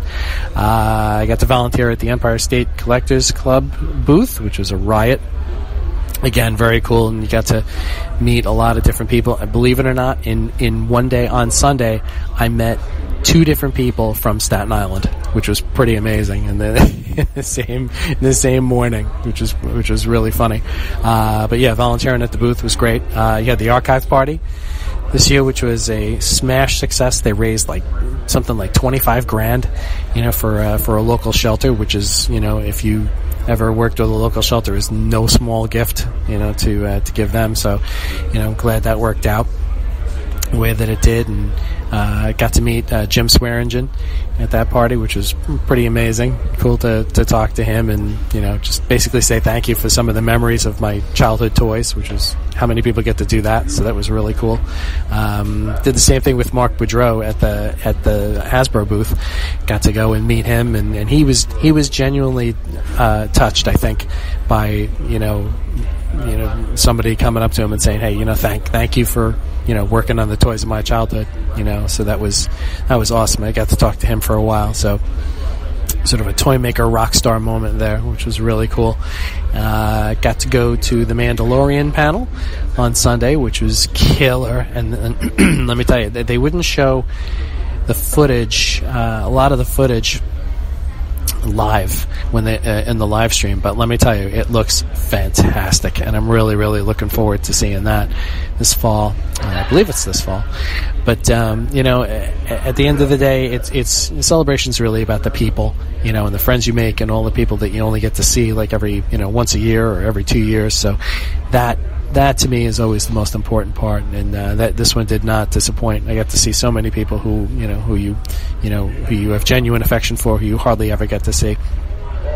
So that was really, really great. So all in all, huge success, and I know next year is Anaheim, so we'll see what happens with that. And in the meantime, hope all is well with everybody, and talk to you soon. Take care. Bye. Hi all, this is Dan Burgess, long-time listener of the Vintage Rebellion and Sodge on SWF UK. I was lucky enough to travel to Chicago earlier in the month for Celebration. I was there all 5 days and had an absolute blast. Just to give you an idea, the scale of the convention centre, it was immense. It was really, I felt, a really well run event. There were some complaints online beforehand, especially on Facebook, around the lotteries for the panels and the exclusives, but all in all, I felt the way it was done was very fair. There was none of the overnight queuing that we'd experienced at previous celebrations, and the entry and exit to the building was very smooth and well organised. So I can't really complain about that. In terms of the panels themselves, I was lucky enough to get into the Mandalorian panel and the Episode 1 panel. And the Mando panel was absolutely epic. The footage they showed was out of this world, and I expect many of you have already watched that online and will agree. It really does look like Star Wars, and I will be getting a Disney Plus subscription when that comes out in the UK. The Episode 1 panel wasn't so great. In terms of the collectors panel, out of all the ones I went to, Dave Tree's Palatoy panel was absolutely stupendous. Really represented the UK well, and he had some interesting facts to share with everyone, and everyone seemed really engaged and appreciative of the information that he had to share. On the showroom floor, there was loads of vintage to be found. A lot of it was very pricey, and there were some bargains to be had though. I personally picked up an escape pod from a Land of the Jawas playset, and some absolutely mint figures, some upgrades to my own loose collection to add in, and also a 45 back Empire Strikes Back Vader mint on card to fill another gap in my collection. In terms of the sales room, so the room sales, so everyone talks about room sales when they talk about vintage and celebration. I myself personally was quite underwhelmed with the London room sales that I went to, and was really looking forward to experiencing a US room sale. But to be honest, it was very, very pricey, and some of that's probably down to the dollar versus the pound at the minute. We won't get into Brexit, but that obviously had an effect. But it did feel like some of the sellers were showboating their rarer stuff and really not intent on selling it. It was very, very pricey. However, that was on the Friday night. However, on the following night, on the Saturday, there was a swap meet up at the collectors track. So where they've been holding all of the collectors panels, a lot of collectors came. They bought stuff as well as their own swag to trade out and to sell. So there was actually some nice vintage there. If you hunted, you could pick up some nice stuff at more reasonable prices than they were at the room sales, in my opinion. At the room sales, though, I did pick up a second mock. My kind of final piece that I picked up was an Empire Strikes Back C-3PO. Again, to fill another hole in my Empire run, which I got a reasonable price.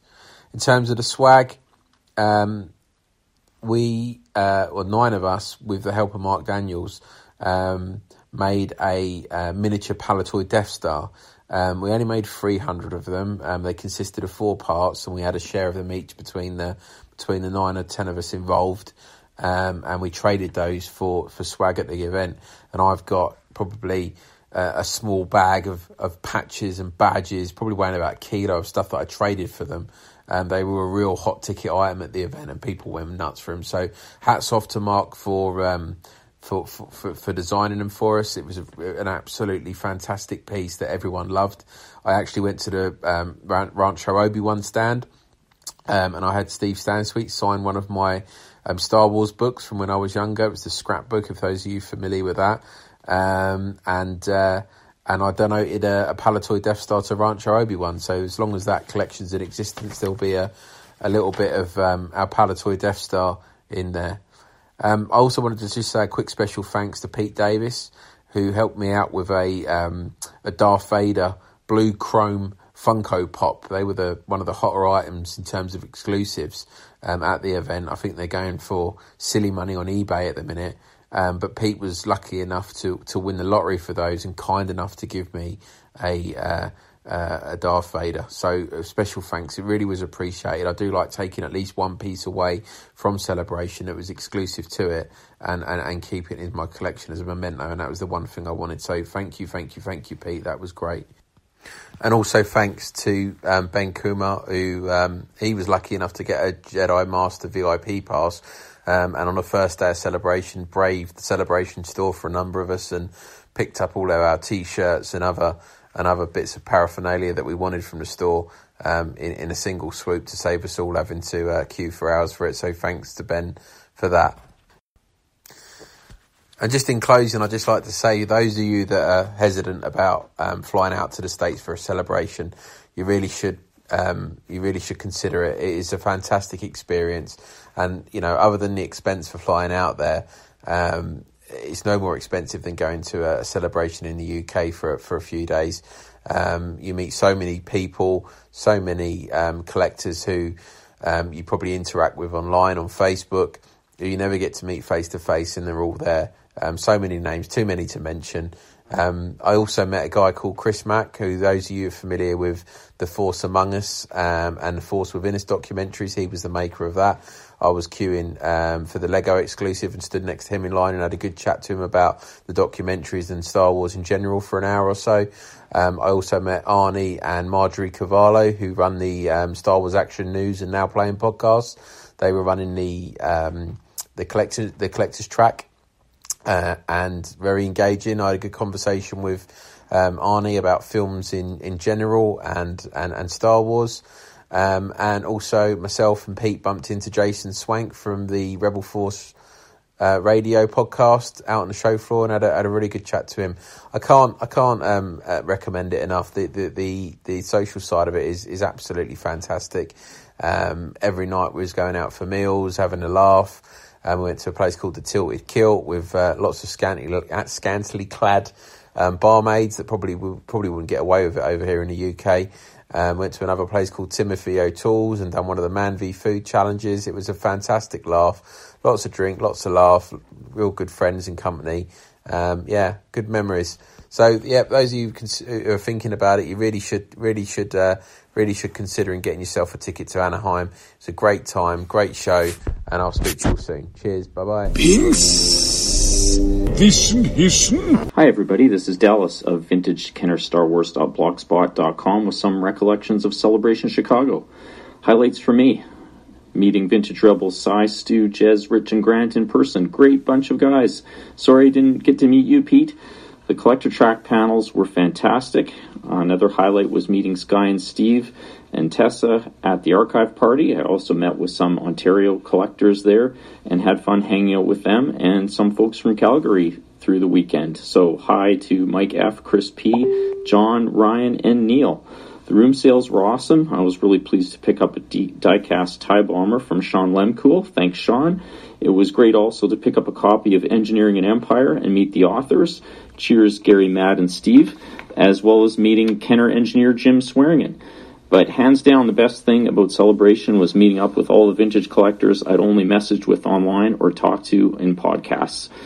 That was awesome. And one anecdote I'll close with. On Sunday night, I went with the Ontario guys to the Hyatt for dinner. It was super crowded, and a woman around our age asked if she could sit down with us. We started talking to Vicky from Cincinnati, and she told us something about her trip. She'd come to Celebration by herself, and her friends at home had given her a bit of a hard time about it. Vicky's reply to them was, "I'm not going by myself. I'll be with 40,000 friends I just haven't met yet." And that's Star Wars Celebration. Cheers, lads. Thanks for putting on the podcast, and see you next time. Hi there, my name's Jason Smith, otherwise known as Mr. Palatoy on the forums, and I've been asked to do a quick review of Celebration Chicago. So this was maybe my fifth or sixth Celebration, third one in the USA. They've never had one in Chicago before, and it was my first visit to Chicago, so that was quite exciting. It was a 5-day show this time, one of the longest shows they've done. and it started with a day of preview where you basically the exhibition floor was open and that was all there was, which was really nice because I find it very hard to get round the exhibition floor because quite a lot of the time I'm going to panels and stuff.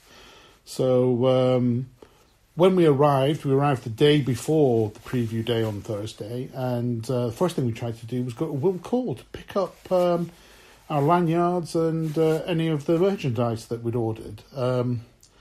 So managed to get my lanyard okay, but then Reed Pop, or Reed Poop as I'm now going to call them, basically fobbed me off and said, we haven't got your order. They gave me a handwritten note with a web address on it and said, go to this web address and fill the details in and we'll post your merchandise to you. And I was like, yeah, but I only want my 2 lanyards and a commemorative program. And I can see there's a big box of programs behind you, and your actual hand is resting on 6 of the programs sitting on the table. At which point I was given a program, but they still said, come back tomorrow for your lanyards because we haven't got any. And it turns out everybody else who was queuing with me got their lanyards. So anyway, I had to go back the next day for those. But apart from that, pretty much getting in and out was okay. There were queues a bit, but there always are. On the day of the actual show, in the morning, because the show was opening at 1:00, I decided to go up the Sears/Willis Tower in the morning because it was a nice clear morning. Got there were no queues at all. Got straight up to the sky deck. Great views of Chicago. Really loved that. So I actually turned up quite late the first day, about an hour before opening. Bumped into Nicholas Dykes and queued up to go in with him. That was quite nice. Managed to go around the entire exhibition floor in about 4 or 5 hours, and that was kind of looking at all the stuff in detail. So on the right-hand side as you went in, there was Rancho Obi-Wan. Always go to Rancho Obi-Wan first because there's always big queues for that. So Steve Sansweet, met him, had a photo with him. It was all basically themed around previous Star Wars Celebration swag. So there was like all of the programs. There was a big display of all the different patches there'd been. I found all that very interesting. Then there was all the toy exhibitors and all the stuff they were selling. There was some interesting stuff there. I mean, there was one guy who had 5 square card, mint on card Meccano's for sale, and there was a 2-1B, and I've got a resale, and I don't have an original. So I asked how much it was, and he said, it comes as a set, and it was $204,000. And I was like, yeah, that's about $202,000 over all the money I've brought out. So that was a bit out of my price range. And then I saw a rocket firing fair, and the guy wanted $360,000 for that. So again, that was a bit out of my price range. I was also looking for a skiff, and I think Jez was looking for a skiff, and I think he actually got one. But I was always a bit worried about it breaking in my case, so I didn't get one in the end. There was also the guy selling Lily Lady card backs, but they seem to have gone up by a factor of 2 or 3 or 4 since the previous celebration 2 years ago, and they all seemed quite overpriced. So in the end, I didn't buy any vintage, but then I got some good deals on Meccano card backs before and after the show, so I was quite happy with that. So then after the first day in the evening, there was the archive party. So again, this one, the tickets, the price of the tickets had gone up from, I think the previous celebration, the tickets, you could get them for about $30 or $40, whereas here, the higher tier ones, which were about, I don't know, $120, $130, all sold out. But it is what it is, and it's all for charity, so I don't think anyone can complain that they've charged that much, because obviously, if they didn't, their charity would be getting like a third or a quarter of the money. So it was all good. There was normal selection of collectors there. Some people obviously were missing because they decided that they didn't want to pay the price to get in. But it was very good. There was a really memorable C-3PO cereal eating competition, which is a repeat of what they did at Archive Party a few years ago. They recreated a scene of The Last Supper. It looked quite good. And then there was the cosplay competition, which this year had 3 entries. There was a lady dressed as Aunt Beru in a denim jacket. There were 2 blue snaggletooths. and there was me doing a skit as something which I called Black Hole Acrylic, which was specialised products for shy collectors. It was a bit of a parody of GWA acrylic, and Christian was actually there watching. I mean, he did take it in good humour, and I applaud you for that, Christian. And it was basically products that you could sell to collectors who were kind of black hole collectors who were scared of showing their stuff to people. So I had kind of black eye masks, so if somebody came to your collection room, you could put eye masks on them so they couldn't see your stuff. And then I had kind of blackout window glass that you put on windows, which I'd wrap round acrylic cases so you couldn't see what was the mock that was inside. And then I had a little black plastic case that you could screw together and put a mock inside so nobody could see what it was. Some people understood the joke. A lot of people, it just kind of breezed past them. But I enjoyed it. Anyway, I came last, so obviously not that many people understood, but it was all good. We went home from there, and this was the Chicago variable weather. So that particular night poured with rain, got absolutely drenched. I think it was the next day or the day after it snowed. So we got snowed, and then I think the last day we were there, I got sunburned when I was sightseeing. So that was all very good. So on to Friday, which was the first day of the show proper. There were 4 main panels every day at 11 o'clock to 12 o'clock. In the lottery, which I thought was a much better system, I got 3 out of the 4. The one I didn't get was the one I wanted, which was the episode 9 panel. So I ended up watching that on the exhibitor floor with a load of people. Trailer looked really good. Really interesting title, The Rise of Skywalker. Is that Rey who's risen? Has Luke teleported at the end of The Last Jedi? Is he rising again? Who knows? We'll have to wait and see. What else? So then the next thing that I started on the collecting track. And what happens in the collecting track? You've got panels about all the different stuff. A lot of vintage panels, which I'm quite interested in. So there were some really good ones about Canadian card backs and Argentinian card backs. Really kooky one about the holiday special and things you collect with the holiday special. And really funny one of the days was it was called Grail Stories, and there was a story by Darren McLeese, and it was all about him and his love for General Medine, and it ended up there was a picture of me dressed as Biff Tannen handing one of his beard giveaways, which was a collectible he did for a celebration a couple of celebrations ago, handing it to Dermot O'Leary at London Film and Comic Con. So it was really strange seeing myself in cosplay as Biff Tannen in a Star Wars panel. So I like going to all the panels, and I almost got to all the panels except for the last day I decided to go to the episode 9 panel, and not the episode 9 panel, I went to the Phantom Menace panel because I hadn't been to the arena and arrived late so I couldn't get in. But apart from that, 19 out of 20, almost got them all. I always find it very difficult to eat when I'm at con, because especially if you go to all the panels, you end up coming out of one panel into the next panel, and there's just no time to eat. So, like, I think it was the Friday night, I went to the IC collecting get-together, which was before the room sales.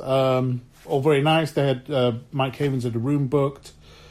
There was a buffet with cheese and crackers, so I had a dinner that consisted entirely of cheese, and this is after I had no lunch, so I filled up on cheese. Fantastic. Ended up sharing a table with David Deans, and he offered me some of his Canadian maple whiskey, which was absolutely fantastic. So I got a seat, got a drink. It's fantastic. Then there were room sales afterwards. So this was in another location within the Hyatt complex, which was the main complex and hotel where all the vintage collectors were staying. Room sales were really good, really busy. Lots of interesting stuff there. And then on the next day, the Saturday, they had the swap meet, which would, I mean, a lot of these meets, it's all the same kind of stuff. You all turn up and you sell stuff, so people sprawled across carpets selling stuff, so I sold some of my Palatoy card backs. I think it was this evening that the infamous Big Timmy incident happened. So basically, we went out for a meal, and I was like, because when I'm at Celebration, I eat so little. I was like, I'm gonna have something good to eat. And one of the other guys was like, oh, there's this food challenge. Eat yourself a Timothy O'Toole burger and fries, and you get a free T-shirt. So we both ordered this burger and fries, and of course it turned up. It was a massive burger, and it looked really nice. But it came with this massive mound of fries, all covered in dried cheese. So I'm looking at this mound of fries thinking, that's going to be really hard work. So I was eating the fries, eating the burger, mixing it all up. And my mate, Dan, ate the burger first and then tried to eat the fries afterwards, which he really struggled with. But I managed to get to the end of this, but it's so much carbs. It was just like, it's like being hit with by a brick wall of carbs. So basically, I ate the thing and immediately fell asleep at the table, staggered home, and it kind of wiped me out for about a day and a half. So the next day at the panels, I was kind of nodding off a bit. So if I was nodding off in your panel, Big Timmy to blame for that. And then the next day at dinner, I ended up just having chicken wings and fell asleep after that as well. So sorry about that, but Big Timmy has a lot to answer for. So the last couple of days of the show were a bit quieter than the first two, the Sunday and the Monday. Again, just lots of collecting track panels for me. Managed to get myself a full set of Star Tarts, very happy with that. Did an awful lot of swag trading. So I was one of the people who did the collecting mini Death Stars. So with that, we've got, it's a little mini Death Star in 4 pieces that you put together. It was designed, and the concept came from Mark Daniels, who did a fantastic job on that. So there were 10 of us giving away bits of that, and it was the must-have swag at Celebration Chicago, I think, because wherever I was, whatever I was selling, people were just like, have you got the Death Star? So I had those to give away. I had 100 Mr. Palatoy card backs, lanyards, which I was giving away, and lots of swag for this Black Hole acrylic skit I did at Archive Party. So I managed to swap all that, and I ended up with a record 12 lanyards full of badges. Lots of interesting swag and stuff, which I've kind of integrated into my swag collection display. So from a swag point of view, I had a great celebration.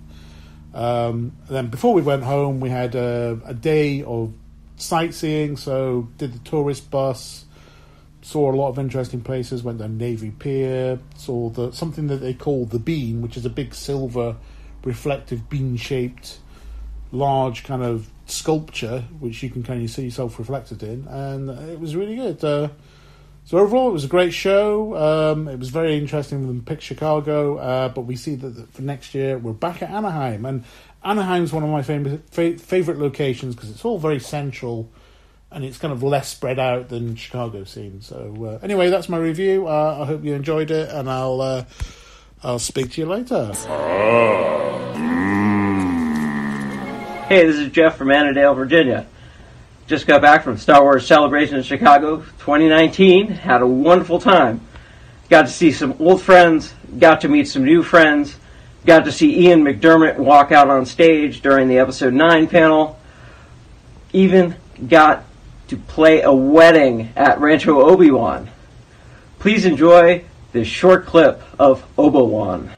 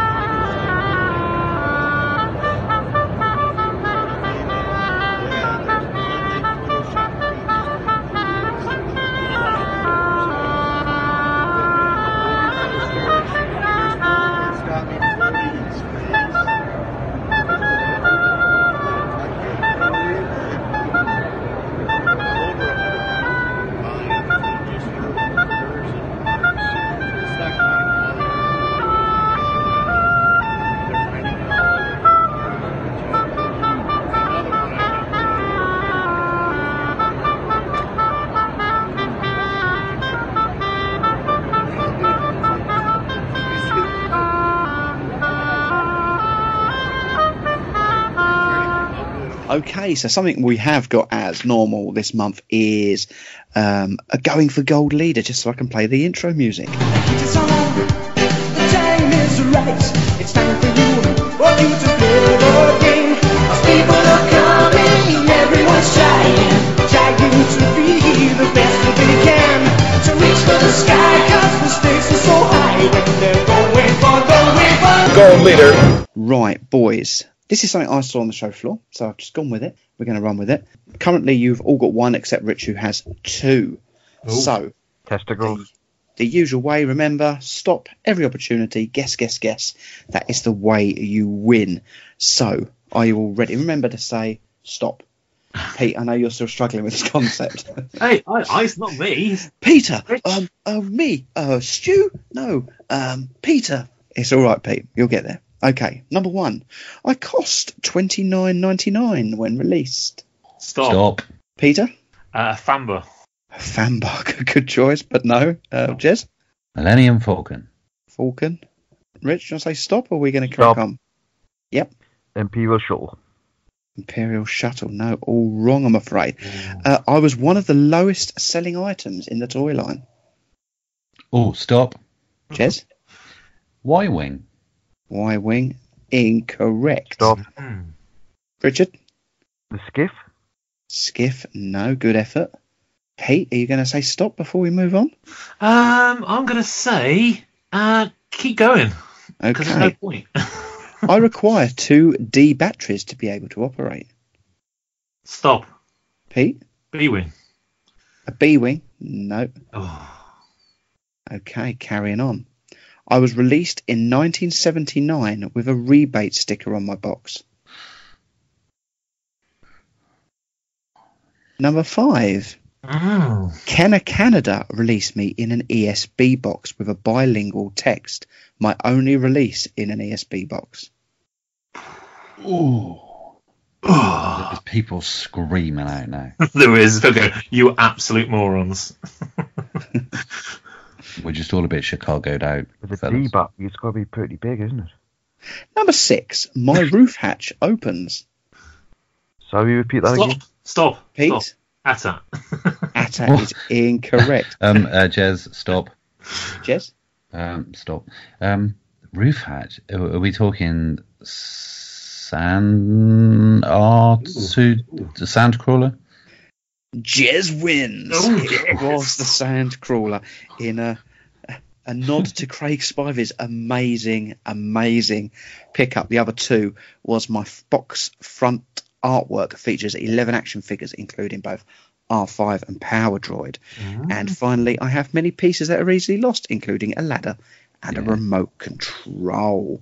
Sorry about that, everyone. Stu, that might need some really, really good editing so we don't sound like complete loons. Stu, you want a fact on the Sandcrawler? I've never touched one. Do you know what, Pete? Yeah. Nor have I. It's crazy, isn't it? It's on, the time is right. It's time for you to play the game.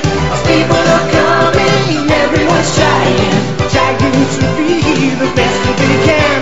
To reach for the sky, 'cause the stakes are so high when they're going for Gold leader. Rich, feedback for episode 58? Well, before we go into feedback, we've had some questions sent in from listeners, so I'm going to ask these questions of each of you for some advice on cons. So the first one, Stu, I think this one's for you. So a listener has a 5-year-old boy, and he's concerned that due to the height of the boy, he'll just be walking around the con smelling farts all day. Now, Stu, as you're somebody whose nose is about horse height, what advice do you have for him? Do you think it's worth bringing a 5-year-old boy to a con? Yes. I must admit, actually, at Celebration, everyone kept going on about the BO. I didn't smell much BO there, in fairness, but I did walk through several farts at times, which I'm pretty sure Jez was letting some of them go, because it was just too much of a coincidence that the same sort of smell was happening whenever I was hanging out with him. But yeah, too right. There's so much for a 5-year-old to do. So another listener's emailed asking about attending the con, not knowing anybody, having no mates, etc. So Jez, this one's for you. Can you draw on your experience to give some advice there? Get a helmet, everyone talks to you. I'm actually like the Queen. I don't fart. or break wind. I would say if you're going to your first one, you won't need to worry about anything like that, because you'll just be in you'll be in awe of what you see, and people will it's just a friendly environment, isn't it? It's just a naturally friendly environment. So if you want to be on your own, and if you're comfortable in your skin being on your own, I'm sure you can completely survive the entire thing and not chat to anyone. But I'm sure very, very quickly, even if you're someone who is a bit of an introvert, you will soon find yourself reaching out and speaking to others, because you see that everyone shares the same interest. I won't worry about it at all. It's called Celebration. There's nothing to be worried about whatsoever. And finally, we'll have a listener who's worried about being slapped or arrested for far too much interaction with cosplayers. So, Pete, I think you've had some interaction with cosplayers. What's your advice for that one? Hey, cosplayers are there to talk to, young Richard. I'm terrible. To say there to touch. Yes, not to touch, obviously, but I love walking around getting pictures with cool cosplayers. There was a guy, and I can't remember the name of the character, but he was playing the chef from the Holiday Special video. So when I can't remember the name of the female Wookiee, is doing the whole trying to learn how to make some Wookiee food. There's a video, and he was dressed as this like 4-armed woman thing. And basically, if you knew who on earth he was, then you got to have a picture taken with him and put on his Instagram page. I need to find what the character's name is. I've got his Instagram link and go on there. So you should interact with cosplayers. Cosplayers are there to interact with, because unless you're really dull and strange, a bit like Jesna's Stormtrooper costume, you are there to have pictures taken with you or of you. Otherwise, there's no point in doing it. And that's why I love interacting with the stalls. You know, if someone's buying something, I just start randomly talking to them. I have loads of conversations with store holders and all sorts. You've got to just go and talk to people. No one's going to remember who you are anyway. But you must always get consent though, guys, if you're going to touch a cosplayer. So there you go, then 3 bits of advice from 3 experts in those areas. So sorry, Rich. I was just put in the chat. I've had some feedback come through as well, which, funny enough, is also in the form of a question. And they're concerned about going to Anaheim and they serve soft drinks in large containers. I think they were 30-ounce cups. And this person said that they can't normally drink a 30-ounce cup, and they would normally only drink about 14 or 15 ounces. And would that be all right? Would people laugh at them? So I don't know. I'll hand it over to you, mate. Is it all right just to drink half a drink? Can I ask a question? What is the point of asking for a stein if you're then only going to drink half of it? Look, I'm not even going to go down that road. You know, you've said it, you've killed the joke, move on. Right, so anyway, we need thanks to everybody who left us feedback on the forum on Facebook. In particular, I want to shout out to Stephen Danley and Gary Bowbridge. It was an absolute pleasure meeting up with you guys in Chicago, so thanks for your feedback on episode 58. Taffy, David Reeder, Andy Norton, Palatoy Junkie Palafan left us some great feedback over Starstorm UK. Stefan, who I shared a room with, and it was great meeting up with Stefan, and a few others thought that the history of celebrations was fascinating, and it was good to spend time with Stefan, and I'm glad he got reunited with his missing cat from the archive party. Now, we haven't touched on that on this show, so if anybody wants to find out about that, then contact Stefan. Over on Starstorm UK, Andy Preston. On the subject of hyperspace, I was a member just once. I joined in 2007, solely to be able to access the fan club lounge at Celebration Europe. It wasn't very well publicised, but several times during the weekend, they had arranged for crew members to be in the lounge to chat. It was great to be up close and personal with the likes of Robert Watts, Norman Reynolds, Lorne Peterson and others. They were all really amazing to talk to and had some great tales to tell. That would have been fantastic, that. I'm really glad that Andy shared that. He's also put on there, I'm glad my Tauntaun acquisition prompted a good discussion about the Hoth snow lizards. The toy has always been a favourite of mine, and it was an enjoyable listen. For my contribution to the Beyond the Newest Acquisition section, I'd like to offer up these. And what he's showing there is the Icarus placemat with a Tauntaun, and I think it's Luke riding it. And he's also got a Lions-made lollywapper, Schnaffle Schnaffle. So we'll put that on our social media. Scott Cato, there's nothing more exciting than free stuff in cereal boxes, especially if you get 2 prizes instead of 1. I think that did happen to me once, and I was absolutely delighted when I opened some, shreddies or something, there was 2 things in there. Kids today are totally missing out. This is my childhood Tauntaun. As you can see, the reins and buckle are held together with wire, and he's put some photographs up of the wire that he's actually used to hold his reins and Tauntaun together, and I'll also share those on social media. I think the buckle was snapped as soon as I removed it from the box, and the reins happened a day or so later. Crappy design. Just so you know, the Tauntaun in Jabba's palace isn't dead. He's just poking his head through a hole in the wall to see what's happening. He's waiting for Han to be defrosted so he can pop a cap in his arse for wasting his brother on Hoth. So that's certainly better than Stu's theory on that one, Scott. It's a nice one. Also, huge shout out to Dario, Jeff Johnson, Tafius and Bruce White for their kind words on Facebook. We met some of you over in Celebration. It's been a blast. Keep in touch, guys. Stu, if anybody's got any feedback to leave us, what's the best way to do that? Yeah, obviously we do have our thread going on Star Wars Forum UK, but you can find us on Facebook by searching The Vintage Rebellion. You can find us on Instagram by also searching The Vintage Rebellion, or go over to Twitter at SWTVR Podcast. Obviously all our shows are available still on iTunes or directly at www.swtvrpodcast.podbean.com. You can also email us swtvrpodcast@gmail.com.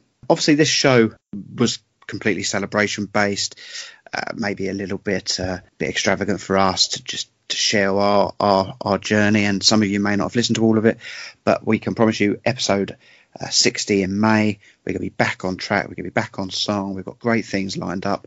And then obviously in June is our 5-year anniversary, where we're also already in talks with doing a few other bits and pieces that month and giving you an extra special show then. So the next 2 months should be really, really exciting for the Vintage Rebellion. Some thank yous for this show. Thank yous to Sean Moynihan, Daniel Burgess, Dallas Ewan, Jeff Kahan, Jason Smith, Josh Arber, and Dario John Balsamo for all taking your time to contribute to this roundup show. Gents, it is at the end of episode 59. Like I said, completely different type of show. It's been a blast. Chicago was amazing to spend with you boys in particular. We didn't spend every moment of every minute with each other. I spent a lot of time with Jez, great roommate.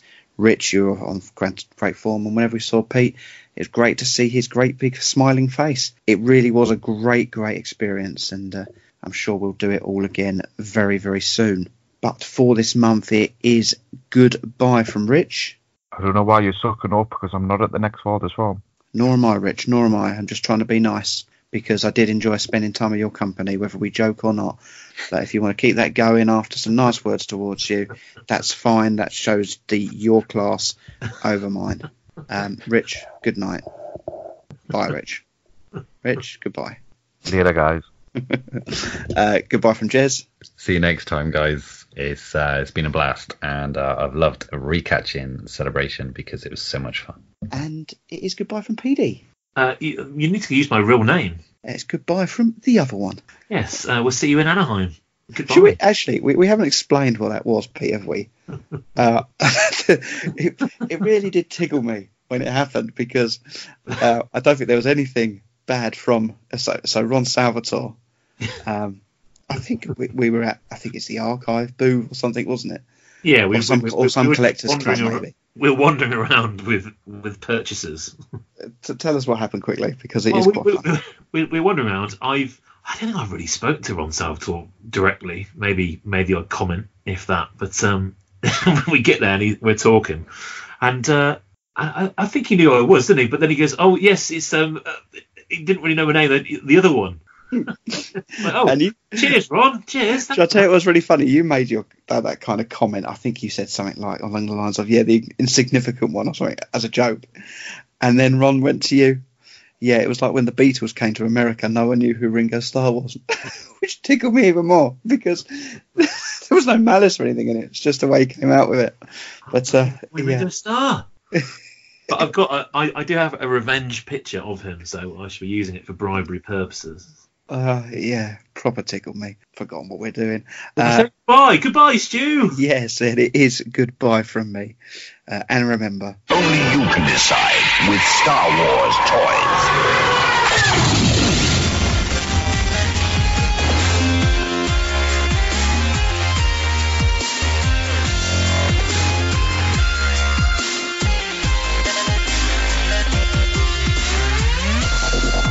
This This podcast is not endorsed by Disney, Lucasfilm Limited, 20th Century Fox, or anybody who cares about the Star Wars franchise. It is intended for entertainment and information purposes only. The official Star Wars website can be found at www.starwars.com. All names and sounds of Star Wars are registered trademarks of Lucasfilm Limited and other associated copyright holders.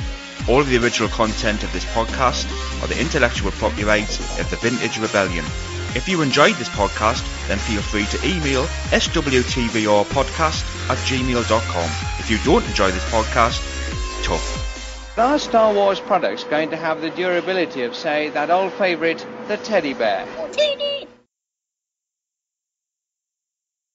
Now, at the end of the intro, we always do a quiz. Bit of a different show tonight because we haven't really got an intro, and we're probably already halfway through the show. But I thought I'd test you three about just how much you took in on Celebration. Quite an easy quiz. So we've got 4 little rounds, and you've only got like 3 questions each in each round. But we're going to go through, you're in the same order each time, so Peter, Jez, Richard. All your answers are for 2 points, and if you get it wrong, it will be passed the one down from you for 1 point, okay? So the 4 rounds are, round 1 is Chicago, round 2 is the podcaster's trip, round 3 is the collector's track, and round 4 is a general knowledge of Celebration. Now, boys, there is no cheating on this, okay? We need to pack this up, this Googling, Jez, because it does work for everyone else. Did you just say Googling Jez? Well, I don't think they're Googling Jez, but... No, that's a bit unnecessary. I don't do any cheating. What I will say is, anybody who went to Celebration, perhaps pause and see how much of this you get right, because I'd quite like to see how much people do get right. Anything. 1 second, I'm going to just kick my dog out my office, okay? Oh, just ask it to leave, don't kick it. 1 sec. Can I just say, it's all a blur now, so I won't remember anything of that. Kathleen Kennedy. I'm going to say Kathleen Kennedy as an answer to everything. Yeah. That's all I can remember. Seeing Kathleen Kennedy, the best. My favourite. You would, wouldn't you? I survived on 3 hours sleep each night, so it's total blur. I have no idea even where I was. Chicago? Are we sure we're in Chicago? I have no idea. No idea. Sorry about that. Okay, so round 1 is Chicago, okay? It can only get passed down once. So 2 points if you get the question right. 1 point will be passed down. Now, these are all based on Chicago. This is probably the hardest round. That's why it's multiple choice answers. And we're starting with you, Pete. Oh, go on then. Pete, now, a lot of this I heard or read about while we were in Chicago. Okay, so there is kind of stuff you can probably work out some of this. So, Pete, your first question. How many residents does Chicago estimated have? A, 2.7 million, B, 3.7 million, or C, 4.7 million? I have no idea. C. C, 4.7 million is incorrect, so it hands down to Jez. Jez, only A or B? Oh, I'm going to say A. 2.7 million is correct, Jez. Yeah. Right. And Jez, while you're talking, you can carry on. Okay. Your first question. Does the historic Route 66 A, start in Chicago, B, pass through Chicago, or C, not include Chicago at all? I would say it would pass through the Windy City. You've gone for pass through. That's incorrect. Rich, do you think it starts there, or do you think it doesn't go there at all? It doesn't go there at all. That's incorrect. It starts in Chicago, and me and Jez caught a bus right next to a plaque which said roughly where it started every time, nearly every morning. Wow. Did we pass that in the morning? Every morning. When we went out still right, there was a green plaque near our hotel which said, "This is where Route 66 begun." I was probably absolutely still steaming. Richard, the Willis Tower elevators are among the fastest in the world. Now, I know all of us went up to the top of Willis Tower, and while you were travelling up, you watched a video. Does it travel at 1,200 feet per minute, 1,600 feet per minute, or 2,000 feet per minute? Jeez. That's like your name, Jez, with an extra E. 1,200 feet per... What was it? 1,200 or what? 1,200, 1,600, or 2,000? I'm going to go with 1,600. That is correct, Rich. Well done. Well done. Pete! What? Chicago's got many nicknames. Which of these is not one of those nicknames? A, the Windy City, B, the Seasons City, or C, the City That Works? What was the middle one, sorry? The Seasons City. That sounds pretty genuine, because we had all seasons when we were there. We really did. So it's got to be C, otherwise it's a lie. So you've gone for C, the City That Works? Yeah, it's got to be a lie, surely. That's incorrect. What? Jez, which one's incorrect, the Windy City or the Seasons City? I would say the Seasons City is incorrect, sir. That is incorrect, Jez, yes. I made that one up because we had 4 seasons in one day. Jez, carrying on. Which of these people was born in Chicago? Very famously. Is it A, Walt Disney, B, Al Capone, or C, Abraham Lincoln? Well, I am one for my American history, and I will say with 100% uncertainty that it's Abraham Lincoln. Are you going for him because there's a statue in that park we walk through? Might be. That's incorrect. Damn it! Rich, Walt Disney or Al Capone? I don't think Al Capone was born in Chicago. Obviously famous for being from Chicago, so I'm going to go with Disney. It is Walt Disney. Al Capone was born in Brooklyn. Oh, well done. Rich, how many people visit Chicago roughly annually? 42 million, 52 million, or 62 million? It's incredible numbers. 1, 2, 3, 4, 5, 6, 7, 8, 9, 10. You're trying to count them all? He's counting them all coming in. Jesus. Got pictures of them all into the city. I'm going to say 42 million. You've gone for 42 million? Yep. Sorry, yeah, that's incorrect. So that passes to Pete. Pete, 52 or 62? Oh, 62. That's incorrect, Pete. It was 52 million. Pete, the final question on Chicago you'll be pleased to hear. Hurrah. The Chicago River is the only river in the world that A, has 0 fish in it, B, is under a mile long, or C, flows backwards. Flows backwards? What the hell? I know the answer to this one. Oh, I don't know. Well, so seeing as they seem to colour it green every year, there's probably no fish in it because they're all dead. So you've gone for no fish in it. That's incorrect. It passes to Jez. Jez, do you think it's under a mile or do you think it flows backwards? Can you ask me the full question a second? The Chicago River is the only river in the world that... Only river in the world. Yeah. Are you saying one of the answers is the only river in the world which is less than a mile? Yeah. Or it flows backwards? Or it flows backwards.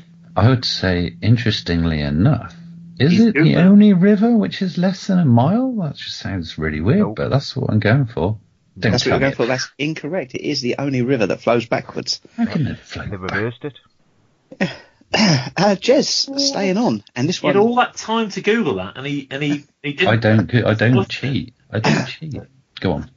Jez, this one is something which I knew before we went, so it was advertised quite heavily on Facebook.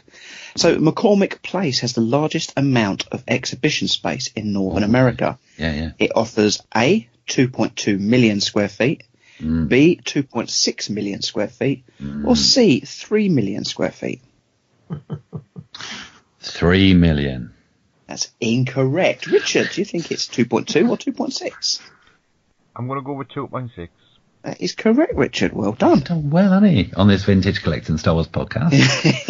The whole podcast is out the window, isn't it? Richard, finally then, which of these didn't debut in Chicago? A, roller skates, B, soap operas, or C, floating shelving? I'm going to say soap operas. That's incorrect. That did. So, Pete, a chance to get a point. Roller skates or floating shelving? Which one didn't originate in Chicago? That's the most ridiculous question of all time. I'll just say floating shelving because it is correct, Pete. Well done. Well done. Right, we're going to move straight on then to our trip. Okay. Now, these questions are all about things that one of us did or one of us done or one of us was involved in. And if you're listening to each other's experiences, we will all know what each other was doing. So, Pete, these are worth 2 points again, and they will get passed again. So, Pete, myself, Jez, and Grant went to the Bean on Saturday evening. Why? I managed to watch the lightsabers being flinged around. That is correct, Pete. The lightsaber battles. Well done. Jez. Hello. That last one was about you. Let's go over to Pete. Pre-celebration, Pete was extremely excited about having booked a photo op with which lady from Star Wars? Oh, I got her name. It was Sackhoff. Do you know her first name? Sackhoff. Was it some like Linda Sackhoff or something like that? Lindsay Sackhoff? Someone, Miss You know Sackhoff. what? I'm going to give it to you because you said Sackhoff. It was actually Katie Sackhoff. That's it, Katie Sackhoff. Got I'm it wrong. picturing it. Got it wrong. I wouldn't give him that. Yeah. No, Richard. Rich, Katie Sackhoff voiced the same character in both the Clone Wars and Rebels. What was the character's name? What did this... Hold on a second. This question has to do with things that we did. Where does this one come from? Oh, I wouldn't give it to him. I wouldn't give it to him. Oh. Shocking, Rich, and it's shocking. It is. And I'm also doubly unfair because I'm following Jez, but at least Jez picks up points. Like, What were you saying about Pete? That's really hard. Yeah, that's hard. I can't remember the name of the character. It's two very short names. No, I can't Okay, remember. then. I'm going to pass it to Pete then. Pete, you can get 1 point. It is indeed, Pete. Well done. Come on, Rich. Pete's had a very good start to this round. I thought I wasn't getting those questions right, Rich. Oh. Pete, I got 8 autographs whilst at celebration. Oh my God. Can you name half of them? So Matthew Wood. Yeah, well done. Did you do him, Darmid? I did. Well done too. Oh my goodness. Who else did you do? This is ridiculous. Didn't you just do everybody? It's easy to name the people you didn't get autographs from. Oh, no. Oh my goodness. There was some... Probably one of the greatest characters ever. Well, Ahmed Best. Well done. Oh, who else? Oh, you did have somebody cancel me. You did have Tamora Morrison, didn't you? But he cancelled me. He did. Do you know what? I'm going to give you that though because. Go on. If you give Jez like some random incorrect name, I'll give me that one. I'm giving you that have because you did do that. I also got Billy pulled Dee out. And Peter Mayhew pulled out as well. Erin Kellyman. I got Peter Mayhew's autograph later. Well done. Other signatories. I can just tell you, Pete, that's just taking you into the lead, that answer. Jez. Thank you. 5 of us went to the basketball on the Tuesday when we arrived, between the Chicago Bulls and the New York Knicks. Yes. You were there, floating around with your sponge hand. What was the final score? Oh, I knew you could ask me that. There was... Oh, it was something. It was about 11 points in it. Was it something along the lines of 89 to 78 or something? I don't know. Okay, no, Richard, can you steal that with a point? Usually in the 100 on this, so I'm going to go 105, 102. No, Pete, can you grab a point? Oh my goodness, I don't think it hit 100, did it? I think it went something like. I think they went. Did they not get? Actually, I think it was reasonably low score, wasn't it? It was like 95 79 or something. Oh, bad luck. It was 96-86. Oh. So I was the closest. I mean, you know, that's quite tough, bearing in mind I had to be specific on 2 scores right at the beginning, following a week of no sleep, and all it was a case is, give us 5 random names of autographs. I mean, come on. But, right, you know. Okay. I'm just going to... Richard's just put up, how's this passed twice? Different round, Rich. Multiple choice. Obviously, the third pass. You know the answer, so that's why I didn't pass that round. Get on with it, yeah. So, Rich, over to you. We all went up Willis Tower at some point. You had one in the first round there. This time, how many floors up is the Sky Deck? 1,024? 1,024 floors. No, Pete? That's quite a lot of floors. I don't know. You're way out. That's a really, really tall building. No, that's the tallest ever. 110? 110 is correct, Pete. Well done. Something sank in. So, Pete, now this answer has already been given in the show already. Oh, go on. Jez picked up a skiff, as he stated in that intro, an item that has been on his most wanted for a good 2-3 years. Who did he purchase the item off? Oh, goodness knows. I wasn't listening to that. some bloke. No idea? No idea. I'm pretty sure Jez is going to steal a point here. Jez, who did you buy your skip off? Yay, Lee Harris. Well done, mate. Jez, Richard was desperate to visit Buckingham Fountain in Grand Park, Yes, which he of was. course he did visit. However, he wanted to visit this landmark because it features in the titles for one of his favourite TV shows. What is that TV show? Yeah, apparently it is the fountain from Married with Children. Well done, mate. So, Richard, you're the final question of this round. Jason Smith and Daniel Burgess even, did a man versus food challenge. What was it called? I have no idea. I've never heard of this before. Jason completed it and fell asleep. Well, that was very funny. So he gets past. Pete, do you know what it's called? It's the Big Timmy, wasn't it? The Big Timmy. Well done. Right. Thing is, the funny thing on the Big Timmy, which was we thought it was going to be an enormous burger. It wasn't that big a burger. It was, you get a mountain of chips or fries covered in cheese, and I don't mean just sprinkled on cheese. I'm talking layers of cheese, and that's what killed Danoff. Brilliant. It wasn't. You get a free T-shirt as well if you. Well, Dan got a free T-shirt anyway, but he refused it at first. Okay. Well, so we're going into round 3. I can tell you there is 3 points between first and third. And the person that was leading after round 1 is now in third. And the person that was last after the first round is now in first. So, completely thing. Right, the collector's track. There was 21 different presentations. So you've got 7 guesses each. All you've got to tell me is, one at a time, name one of the topics that was talked about. Pete, this is going to be quick. Lego. 2 points an answer. Lego is correct. 2 points. Jez. Grails. Grails is correct. Rich. Argentinian collectibles. Yep, well done. Pete. No, I'm struggling. Holiday special. Holiday special was on there. Yes, well done. Jez. Sports collectibles. Sports collectibles. You went to that one, didn't you? I'd kept that one back because I very much doubt that would have been done. Rich. Toy Toys. Toy Toys was on there as well. Pete. Fashion. Fashion. Well done. Well done. Jez. Prop store. Prop store, of course. Nice one. Rich. Pre-production with Jim Swethingen. Give the name. Okay. Yep. Okay. Can you give me the proper name of that?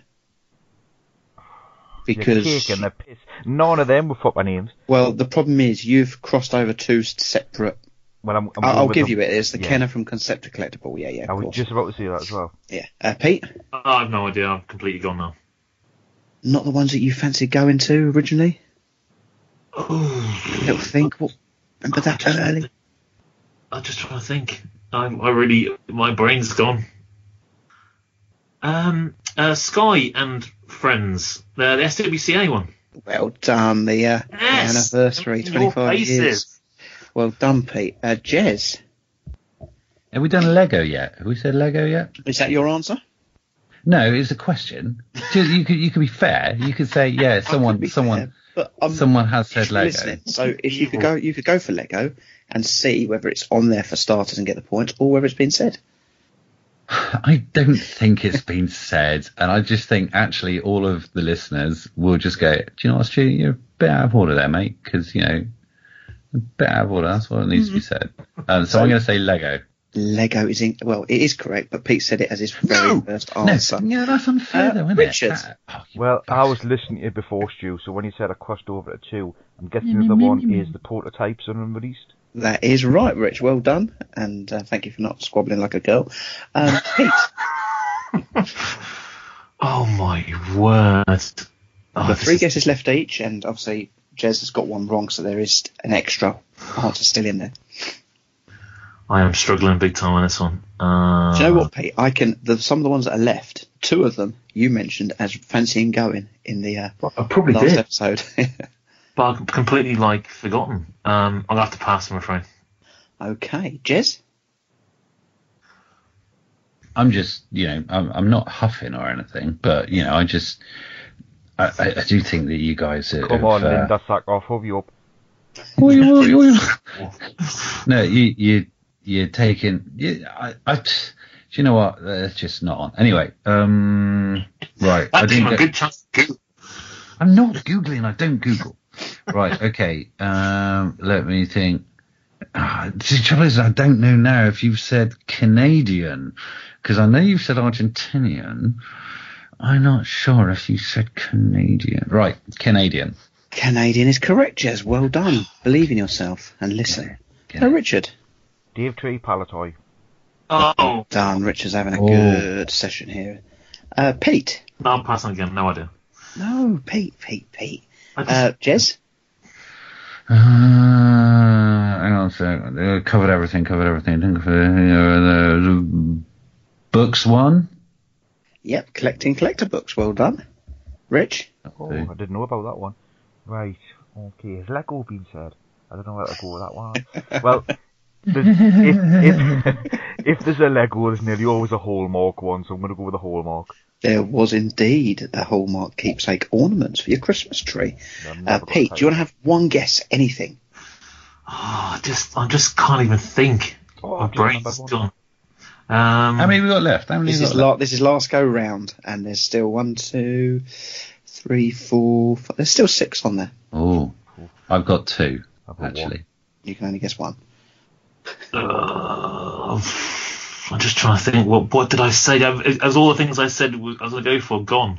No, there's 2 on there that are still on there that you said you would like to go to. Oh, what did I say? I just want to think. What was I even interested in? Don't know. We said this was going to be a short one, though. So. Go on, keep going. I don't care. Go on. Okay, he's missed that, Jez. Have we done pinball? So you're going for? Yeah. Yeah, pinball and arcade. Machine. Yeah, well done. And Rich, final guess? There was a Toys That Made Us too. There was indeed the Toys That Made Us.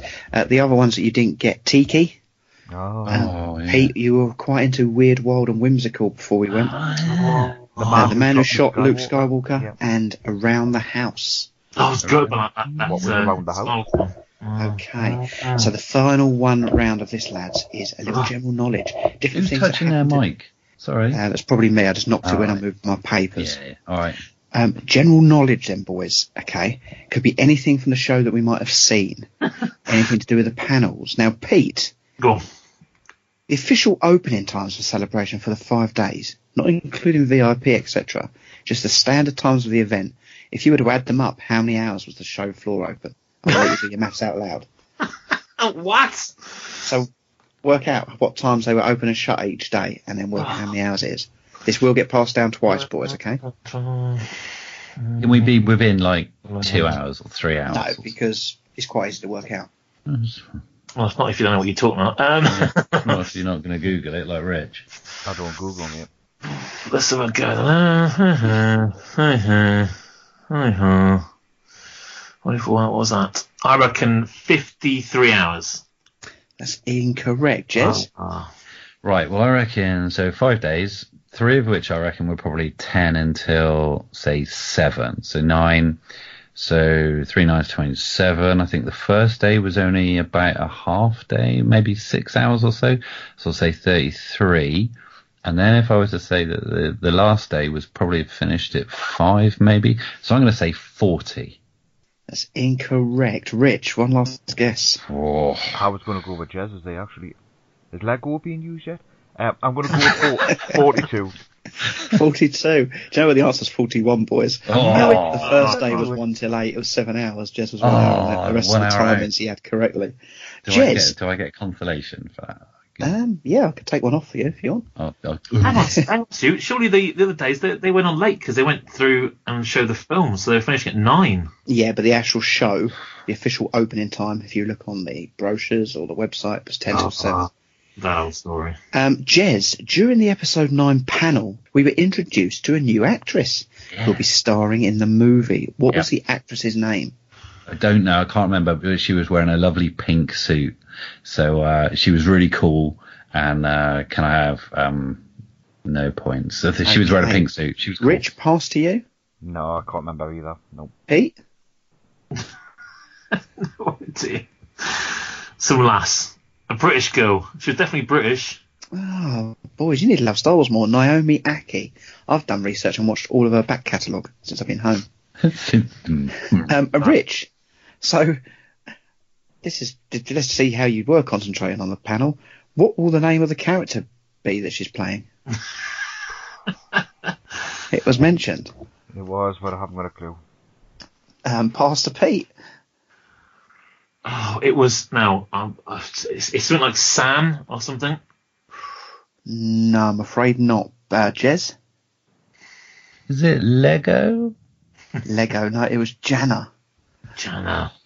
So, Pete, let's see if you were listening to the episode 9 panel with the last one from this. I was too excited. During the same panel, we were introduced to a friend for BB-8, a new droid. What was his name? Oh, that's just ridiculous. It's just completely rubbish. It's like Kalo or something, I don't know. Not far off. Jez? Toilet duck canine ripoff. Rich? Something like Dado. What are you saying? Dado. Dado? How are you spelling that? As in Dado, right? Oh, come on, you wanted to spell it as well. You give him Linda Sackhoff. No, right? no, you're saying Dado. I'm not sure if I've got you right. Are you saying Dado, as in a Dado rail? No, not Dado over here. Dalo. Dalo? Yeah. As in Dalo Thompson? I don't know who Dalo Thompson is. He was I think Daley Thompson. Triathlete. Not a triathlete at all, it was a decathlon, but hey. Joe Watrich, I'm going to say no. It's actually Dio. But you were close, so I'll remember that. If it's a draw at the end, I'll take that into account. Jez, Ian McDermott appeared on stage at the end of the trailer. What 3 words did he say? Roll it again. Christ for that, someone's got something right. Richard, the Mandalorian, also had a pretty good panel during Celebration. The title role is being played by Pedro Pascal. Who did he play in Game of Thrones? And I want both names. I've got no idea, so I'm just going to guess a random character. You didn't play Theon Greyjoy by any chance? He didn't. Pete? Oberyn Martell. That is correct, Pete. Well done. I typed in the text chat. Lost the connection as you were Googling it. Pete, in the show store there was a tiki mug. What creature from Star Wars was the tiki mug modelled? I saw loads of tiki mugs. In the show store, the official show store, there was only one. Goodness. Chewbacca? No, Jez? Pete, I'd like you to name 4 other random people from Game of Thrones and 2 of the places which you may find in Game of Thrones. I can name you 30. Quite Pete's going, hey, what's Game of Thrones? Anyway, prove the point. I've watched every single episode, Fish Face. Sure you have. Yeah, right. Fish Face. Knight's Landing there. Let's have a bit of Knight's Landing, maybe? Oh, quick Google. What was the question? In the show store, Jez, there was a tiki mug available. Yes, what creature from Star Wars was the tiki mug modelled? Oh, should I just say Chewbacca? Is that what you're going for? Yeah, that's the one I'm going for. Okay, it's the same answer that Pete just answered with and got wrong. Richard? Yes, obviously more concerned with Game of Thrones. Oh, there was quite a bit of a Phantom Menace theme going on, so I'm tossing up between 2. I'm going to go Darth Maul. Okay, the tiki mug was a Rancor, and we discussed it on the last show. I'm not sure you boys ever listen to anything that's discussed. Fascinating. So, Jez, it is the Rancor. In the Rancor tiki mug's hand was a muglet depicting whom? Good morning, God. That's incorrect. Pete, can you work it out? How does it go to Pete? Sorry, Richard. Sorry, you right. You're going down. away here. It's Skyward. Well, I'm going to go with Luke. It is Luke Skywalker. Well done, Richard. And I'm sorry, Rich, there was no need for that overreaction. Okay? It was just a general mistake. We're going to stick with the store, Rich. There was also a metal Pat lunchbox in the store using images from different animated Star Wars shows. But from which show was the Pat lunchbox lid, which has been shown all over the place, taken from?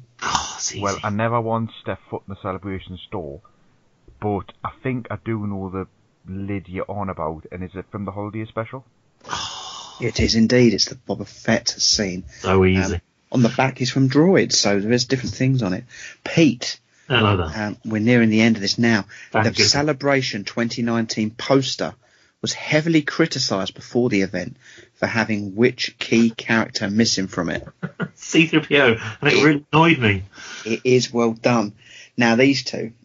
We're going to Jez first. That poster, Jez, was split into two halves, light and dark.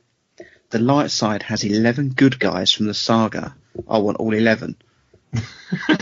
without hesitating. Hang on a second. Okay, all right then. Yeah, who's missing? C3PO. Everyone's spoken about it. Name 11 people. Right. Okay. So let's go for this. Yep. So was this the general Celebration poster? This isn't a film poster. The thing. It's on the front of all the brochures and everything. So let's say Luke Skywalker. Yep. Princess Leia. Yep. R2-D2. Yep. Han Solo. Yep. Chewbacca. Yep. BB-8. That's incorrect. I'm going to stop you. No, really? They haven't so got it gets BB-8. passed now to Richard. Richard, he's done 5 of them. There's still 6 left. Oh, six goodies. 6 light side, yep. Finn? Finn is correct. I don't know which ones Jez has said, because I felt... He said Luke, Leia, R2, Han, and Chewie. Hang on a second. So he went Did with he all say the old Lego? God. I'm going to go with Lando. Yep, 7. Ray. Ray, 8. Yoda. Yoda, 9. How many more? There's 2 more. Should have been listening. There's 11 more. Obi-Wan Kenobi. Yep. And who would be the missing goodie? Amador? That's correct. I personally think you've got that in front of you. Well, you'd be thinking wrong then. Rich, let's see then. So obviously you've got the dark side characters from the same poster, and there are 9 of them. Name them. 9 bodies, right? Well, I might as well get the Sith Lords out there. So Vader. Yep. The Emperor. Yep. Maul. Yep. Right, you're going to have Kylo Ren. Yep. Dooku. Yep. Who else would be a body? Phasma. Yep. Stormtrooper. He's got it for him. Stormtrooper. Yep. 2 more. 2 more. Fett. Yep. Grievous. Yeah. So you've got them all. Yeah. Yeah. Come on, it's not that difficult, is it really? Yeah, I'm going to have a little think about that. So final question each is about the stages then, boys. So Pete, you're first. Who was the official host of the Galaxy stage? Galaxy stage? Oh my goodness. I never went on it in the Galaxy stage. We went to see the Phantom Menace. No, I didn't. I didn't see that's a celebration stage, as you're thinking of. Galaxy stage, a side stage. Yeah. Okay, I can answer this. I don't know. Let me think. Have a little guess, mate. Have a little guess. David Collins. Who did you say? David Collins. That is correct, Pete. Well done. 2 points. Oh yeah, of course, went on the thing. Jez. Hello. And who was the main host for the Twin Suns stage? Jack someone. That's incorrect. Richard, can you still a point? Rubbish. I don't even know what the Twin Suns stage is. No, this is so set up. It's sick. That one wouldn't have been Amy Ratcliffe, would it? It was indeed, Rich. Yep, well done. He's got his book in front of him next to his poster. Oh, shut up. And finally, Rich, who was the DJ at the celebration stage? Elliot. Right, that's correct. Right, so I'm just having a look at the scores, and I'm just taking into consideration. So Jez got it wrong after 5 light things. So 1, 2, 3. So you gave me 15 answers. Right to back. I believe you're looking at it, so I'm going to delete 15 points from your score. So Rich, you finished on 13. Okay. Now Jez and Pete, you're on the same points. Really? But what I'm going to do is I am going to award it to Pete. Yes. You both scored on 21. Can't we just be level? No, I think I'd like to give it to you, Pete, because he moaned like a little brat. And I think sometimes he needs to learn. He's moaned quite a bit tonight, to be fair. Yeah, in fairness. So you both finished on 21. Richard finished on 13. Boys, well done. You two know your celebration. Rich, maybe want to pay attention a little bit more. Well, I got all the movie questions right, and you took them off us. Yeah, because you're definitely right. Let's have a bit of honesty. You're definitely looking at it. There's no way you just rattle off. Right, come on, think about it. 9 Darkseid guys, right? So you're going to but the Amidala at the end of all the people you could have said. Yeah, because there was an episode 1 whole. Why did you say Anakin? It was Grievous was the one that I was worried about. Right, let's move on. Yeah. Yeah, I think so.